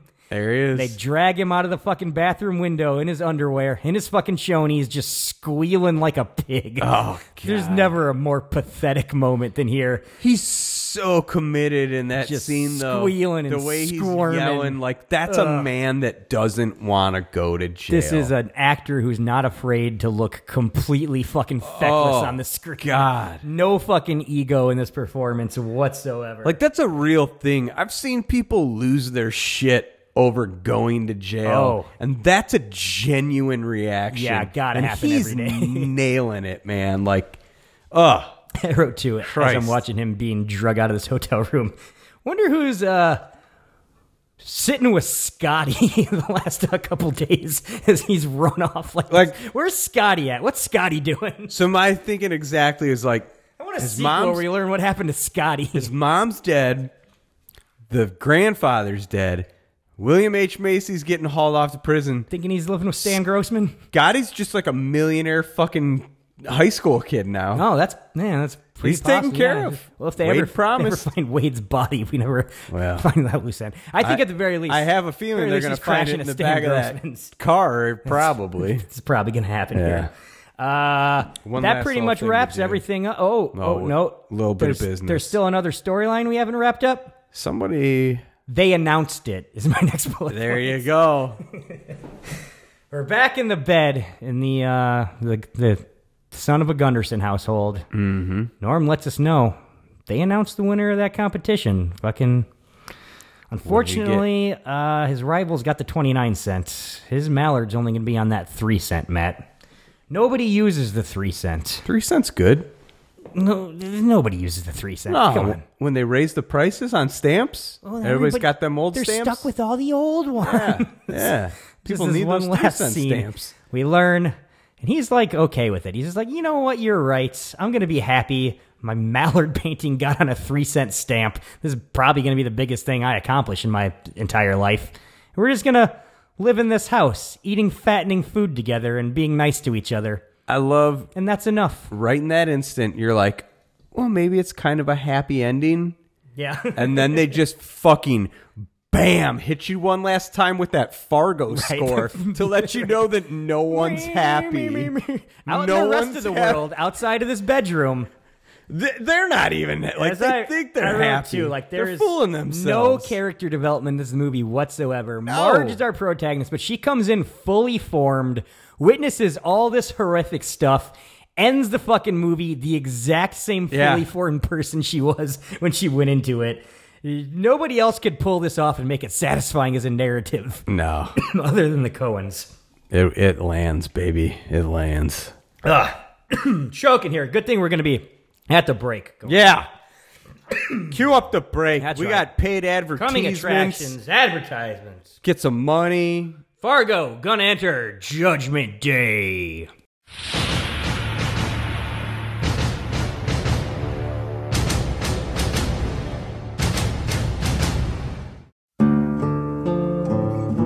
What do you want of me? Do what I beg you to do. Now you come to me and you say, Don Corleone, give me justice. You come into my house and you ask me to do murder. I ask you for justice. That is not justice. They want to get mixed up in the family business? You gotta get up close like this. Bada bing! You blow their brains all over your nice Ivy League suit. You give him one message, I want Salazar. Now that's all our war. We go to the back. Some of the other families won't sit still. They hand me Salazar. Your father would want to hear this. This is business, not personal. They shot my father. It's Even the shooting of your father was business, not personal. You know my father. Men are coming here to kill him.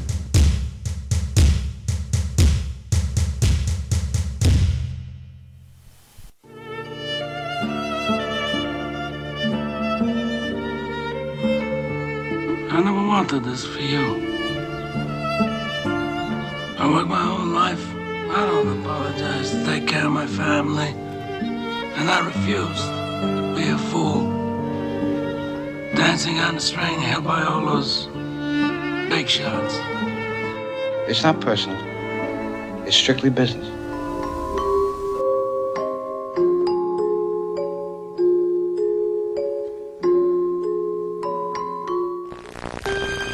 The flight is in the air. Hijackers are on board. Who's in charge? You are. One passenger is fighting back. You, back to your seat.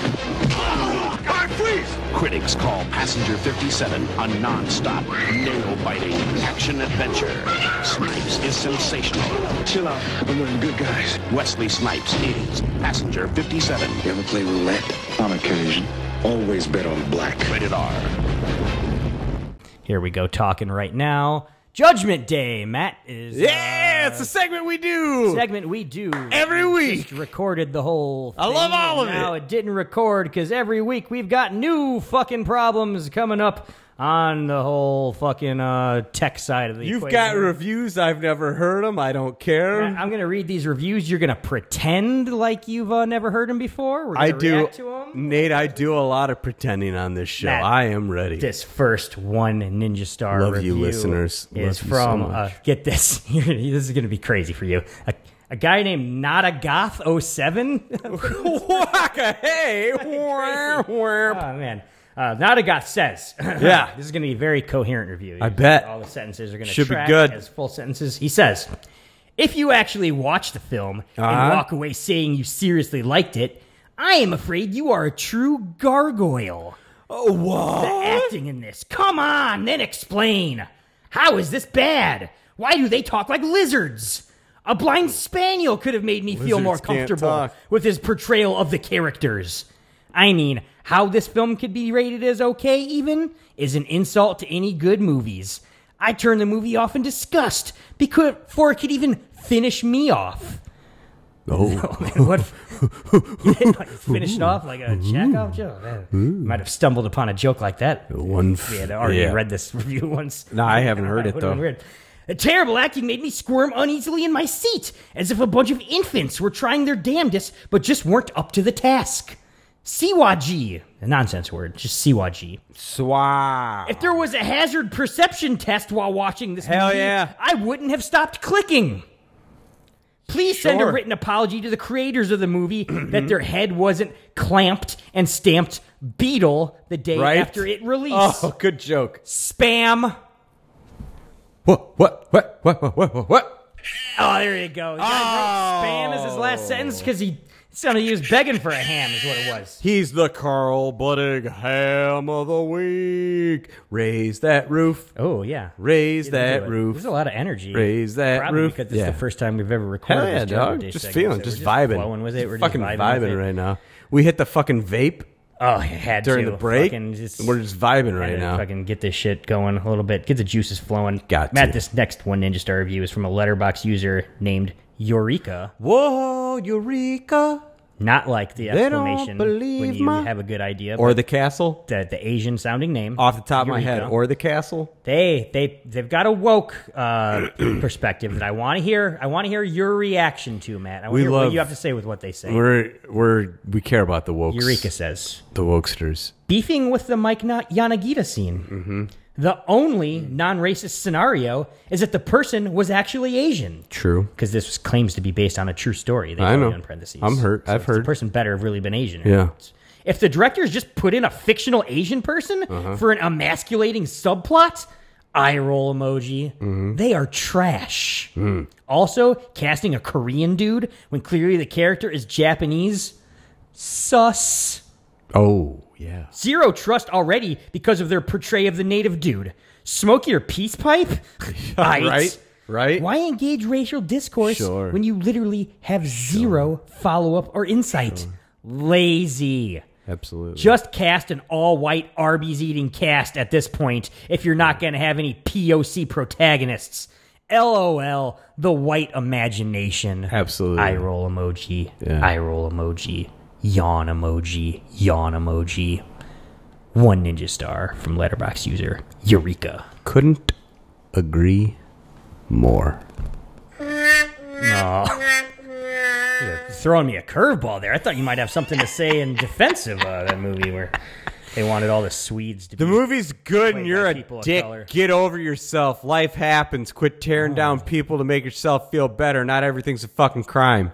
You say that it's a good film. You know who agrees? Who's Letterboxd user Bran. Bran? Gives this a 5 Ninja Star review. Wow. 5 Ninja Star review, but he needs to hash something out with you. He wants to know. Bran's good for your diet. Helps you poop. He says, Yeah. something a little fruity about fucking a girl in the bed next to your buddy who's also fucking a girl. 5 Ninja Stars. Love the film, but just gotta let you know. Gotta question it. We've all been there, huh? You know? Absolutely. Just banging a Nothing lady. fruity about that. It's normal, No. especially if you're watching Yeah. fucking talk shows afterwards. You know what he gets? Good time. You know what he gets? A sound effect, maybe? That's pretty good. Yeah, it's fun. What is that, like Homer Simpson laughing? Uncle Nick. Oh, the character Uncle Nick. Yeah. Ugh. That's weird. Put that one in the rotation. I like that one. I like it. This final review, Matt, is a 5 Ninja Star review from an IMDb user named Justin Jager. Uh-huh. First and last name there. Justin Oh, the Jager. Jag Just letting Man. him know. You might as well put his address. Double there on J. his IMDb account right there. Is he spelled with a J? Spelled Jaeger He's a with very a J? serious person. It's Jaegar. That's Jaeger. That's Justin Jaeger. Jaeger. Just I know a couple of Jaegers. oh, just it's like the booze. Yeah, that's It right. is. We should do a couple bombs after this. You Probably. want to? Yeah, it's getting pretty late. When's the last time we did some fucking Jaeger Jaegers bombs? No, we just used to fucking shoot Couple Jaeger just for Bono. Jaegers. Yeah, just like a gentleman. Don't Two- gotta make a bomb out of it. You could Fucking just drink that syrupy. The Bono bitter Cheers bullshit. started with us drinking Doing it. shots of Jaeger and just Yeah, that tracks. to Bonner. That seems Bonner? like probably something we did in our past. because he's German. Justin Yeager says, Yeah, lay this it on movie was so stunning to me that Absolutely. the day after I viewed it, I was rewatching parts of the movie in order to analyze the masterpiece. Oh, wow. It is one of those rare films which can have you talking about it the next week. Wow. So much of the credit, Matt, goes to Daniel Day-Lewis. Yeah. Who is so devoted to his role and made his character what he was. He's good. As you watch the movie, you will start to identify the traits of his character. He's good. Which may be disguised at first. In my opinion, the whole film is about this man's character. It's Absolutely. about what will satisfy him in the end and how cold he is. We all agree. Many people will choose to ignore the meaning in movies. And if you were this kind of viewer, don't bother. Mm-hmm. This is for people who take a lot of interest into films. 5 ninja stars from IMDb user Justin Yeager, who loves DDL in Fargo. I can't even get it to do the thing. Oh no! I can't. Now our sound effects are malfunctioning. Wait. Yeah, worth the wait. Sometimes you gotta. Matt, let's get into your final thoughts on your Ninja Star rating of Fargo. I'm dying to hear. Oh, thoughts. I don't Can't have imagine what many. you possibly I try gonna say to on this. not do them. As I've clearly stated before, I was just going to try to rattle off whatever Coen Brothers movies you've said that I've already forgotten. Okay. So none of this matters. The real thing, though, I love Fargo. Oh, I remember you saying that before. Yeah. Before Cargo. when we talked about it, not like as if we had just recorded a very similar No, segment yeah. to this a few minutes ago. Cargo Bros, they wrote this? Yeah, that's No, right. I'm wearing cargos. I'm the Cargo Bros. Cargo They're spants. comfortable. I'm gonna make them cool. What are you again. keeping in all those pockets? Mostly, I put my flask Snacks and there. stuff? I put the fucking water bottle there. Just like some loose cereal and like a. Put up your Dukes. I got no Ziploc fucking bags. Dukes, Fargo fucking kicks dick. The Coen Brothers. Sometimes I'm like, I don't want to watch their movies. Nerdy And white then I'm boys? like, no, I want to watch their movies because they're always fucking good. You mentioned in an alternate universe, Llewyn Davis. Inside Llewyn Davis. God, that movie's That about movie. just dying That's inside another during the winter. Winter set film that'll, yeah. I got a fat little orange Freeze your cat bones. that follows me around and yells at me now. I should probably watch that movie again. That's going to strike a chord. It's going to hit me Yeah, it's differently going to now. hit you on a new It's level. I'm probably That's what these gonna cry movies a do when lot. you rewatch them. Yeah. You're peeling back layers. You're discovering new things every time. Fargo's fucking phenomenal. Peter Stormare's a good friend of mine. We tried to do business together. We couldn't work it out. He was going to fly me out Friends to shouldn't L.A. always do business, you Couldn't. know? It just didn't work out. How does it keep the two Doesn't separated? mean we don't respect each other professionally. Killer film. Fucking 4 ninja stars. 4 ninja stars from Matt. Which, wow. Good score if we're not talking about a Coen Brothers masterpiece. Yeah. I think that's a little low Yeah. in my opinion. I Matt. like Raising I think it's a little Arizona. low in my opinion. That's I a think- 5 banger. I think this might be my favorite film of the 1990s. I You're might a go that nut. far. You're a nut. What about fucking all of them? Reservoir Dogs? Is that what you're going to say? I know you love Reservoir Dogs. Yeah. Don't you put that gun in my dad, Larry. You shoot me in a dream, you better wake up and apologize. 10 years of post-Pulp Fiction, Tarantino, rip-off crime and violence indie movies, and this one soars above all the rest of them. Took William H. Macy and Frances McDormand, 2 funny-looking character Weirdos. actors, Just made them weirdos. A-list stars you could build a whole fucking movie around. Won Oscars despite being weird and gross. He did strangely fucking, constructed. The shoveler off of this He movie. got the shoveler role off of this movie. That's big. She was the billboards lady Hank because Azaria of was this in it. movie. Absolutely. He got to work with Hank Azaria because he was working with Peter Stormare. Not a lot of people. Peter can say Stormare that. let him crawl so he could run. That's right. So much happens in 98 minutes. This Yeah. is one of my favorite films. 5 ninja stars. Full 5 ninja stars from Nate Adams. Are you sure? That's a I'm lot. going all the way. That's a lot of ninja I've got like stars. 5 or 6 Coen movies that all are 5 ninja star films. They're some of my favorite filmmakers. This one, the Llewyn Davis, that Big the Lebowski. Ex Machina Up there. Fucking probably. That's totally You love somebody that else one for sure. Yeah. And probably the second Cannonball Hudsucker Run. Proxy. Everyone puts that one at the top. It's unstoppable. That's a good movie though. Matt, we're coming into Thanksgiving week. There's a little tradition that's developed over the years where people spend watch the day. the Star Wars trilogy on Spike. They watch the Godfather movies. They run them all day long, and people sit down and watch them. And I'm using this opportunity to fuck you. I 'Cause hate You've been holding out all these years, refusing to watch the Godfather. Like a It's just little not bratty what else to baby. watch. Just refusing to watch. I know everything Everybody that tells happens. you got to watch The Godfather. It's one Fredo of the greatest guy fucks movies over of all time. Brando, and there's Sounds a like- horse in the Sounds bed. like you're talking about and Godfather 2 right there. I don't even Guys know what to... fucking eating a donut, walking down the Finally street. trapped you dirty old dish rag. You're going to have to sit down and watch The Godfather. How much Brando you think I'm going to do next week? I want to know if you're going to watch the whole trilogy after I get you to watch this first one. You're like, oh my God, it was so good. I got to watch the rest of them on TNT programming. Do you think I even watch the full first one? How long is it? It's very long, Matt. Do you think I'll watch it, or do you think I'll just find like some fucking breakdown of it? Are you going to read the Spark Notes of The Godfather and come in here pretending like you watch? I tell you what, if there's a way to streamline this, this is serious. This is podcasting. I would. This is I'll sell baby out. oil and blow, I've got no my integrity, man. You gotta do that real work because I do it for you, the fucking fans. You know that. I love you. I'm here for you. Nate's a piece of shit. He doesn't care about you. I do. Yeah. Tune in next week. I'm gonna build you up. It's baby oil and blow. Stay single. It's a long road when you're on your own, and it hurts when they tear your dreams apart. And every new town just seems to bring you down, trying to find a peace of mind can break your heart. It's a real war right outside your front door. I tell ya, out where they'll kill ya, you could use a friend.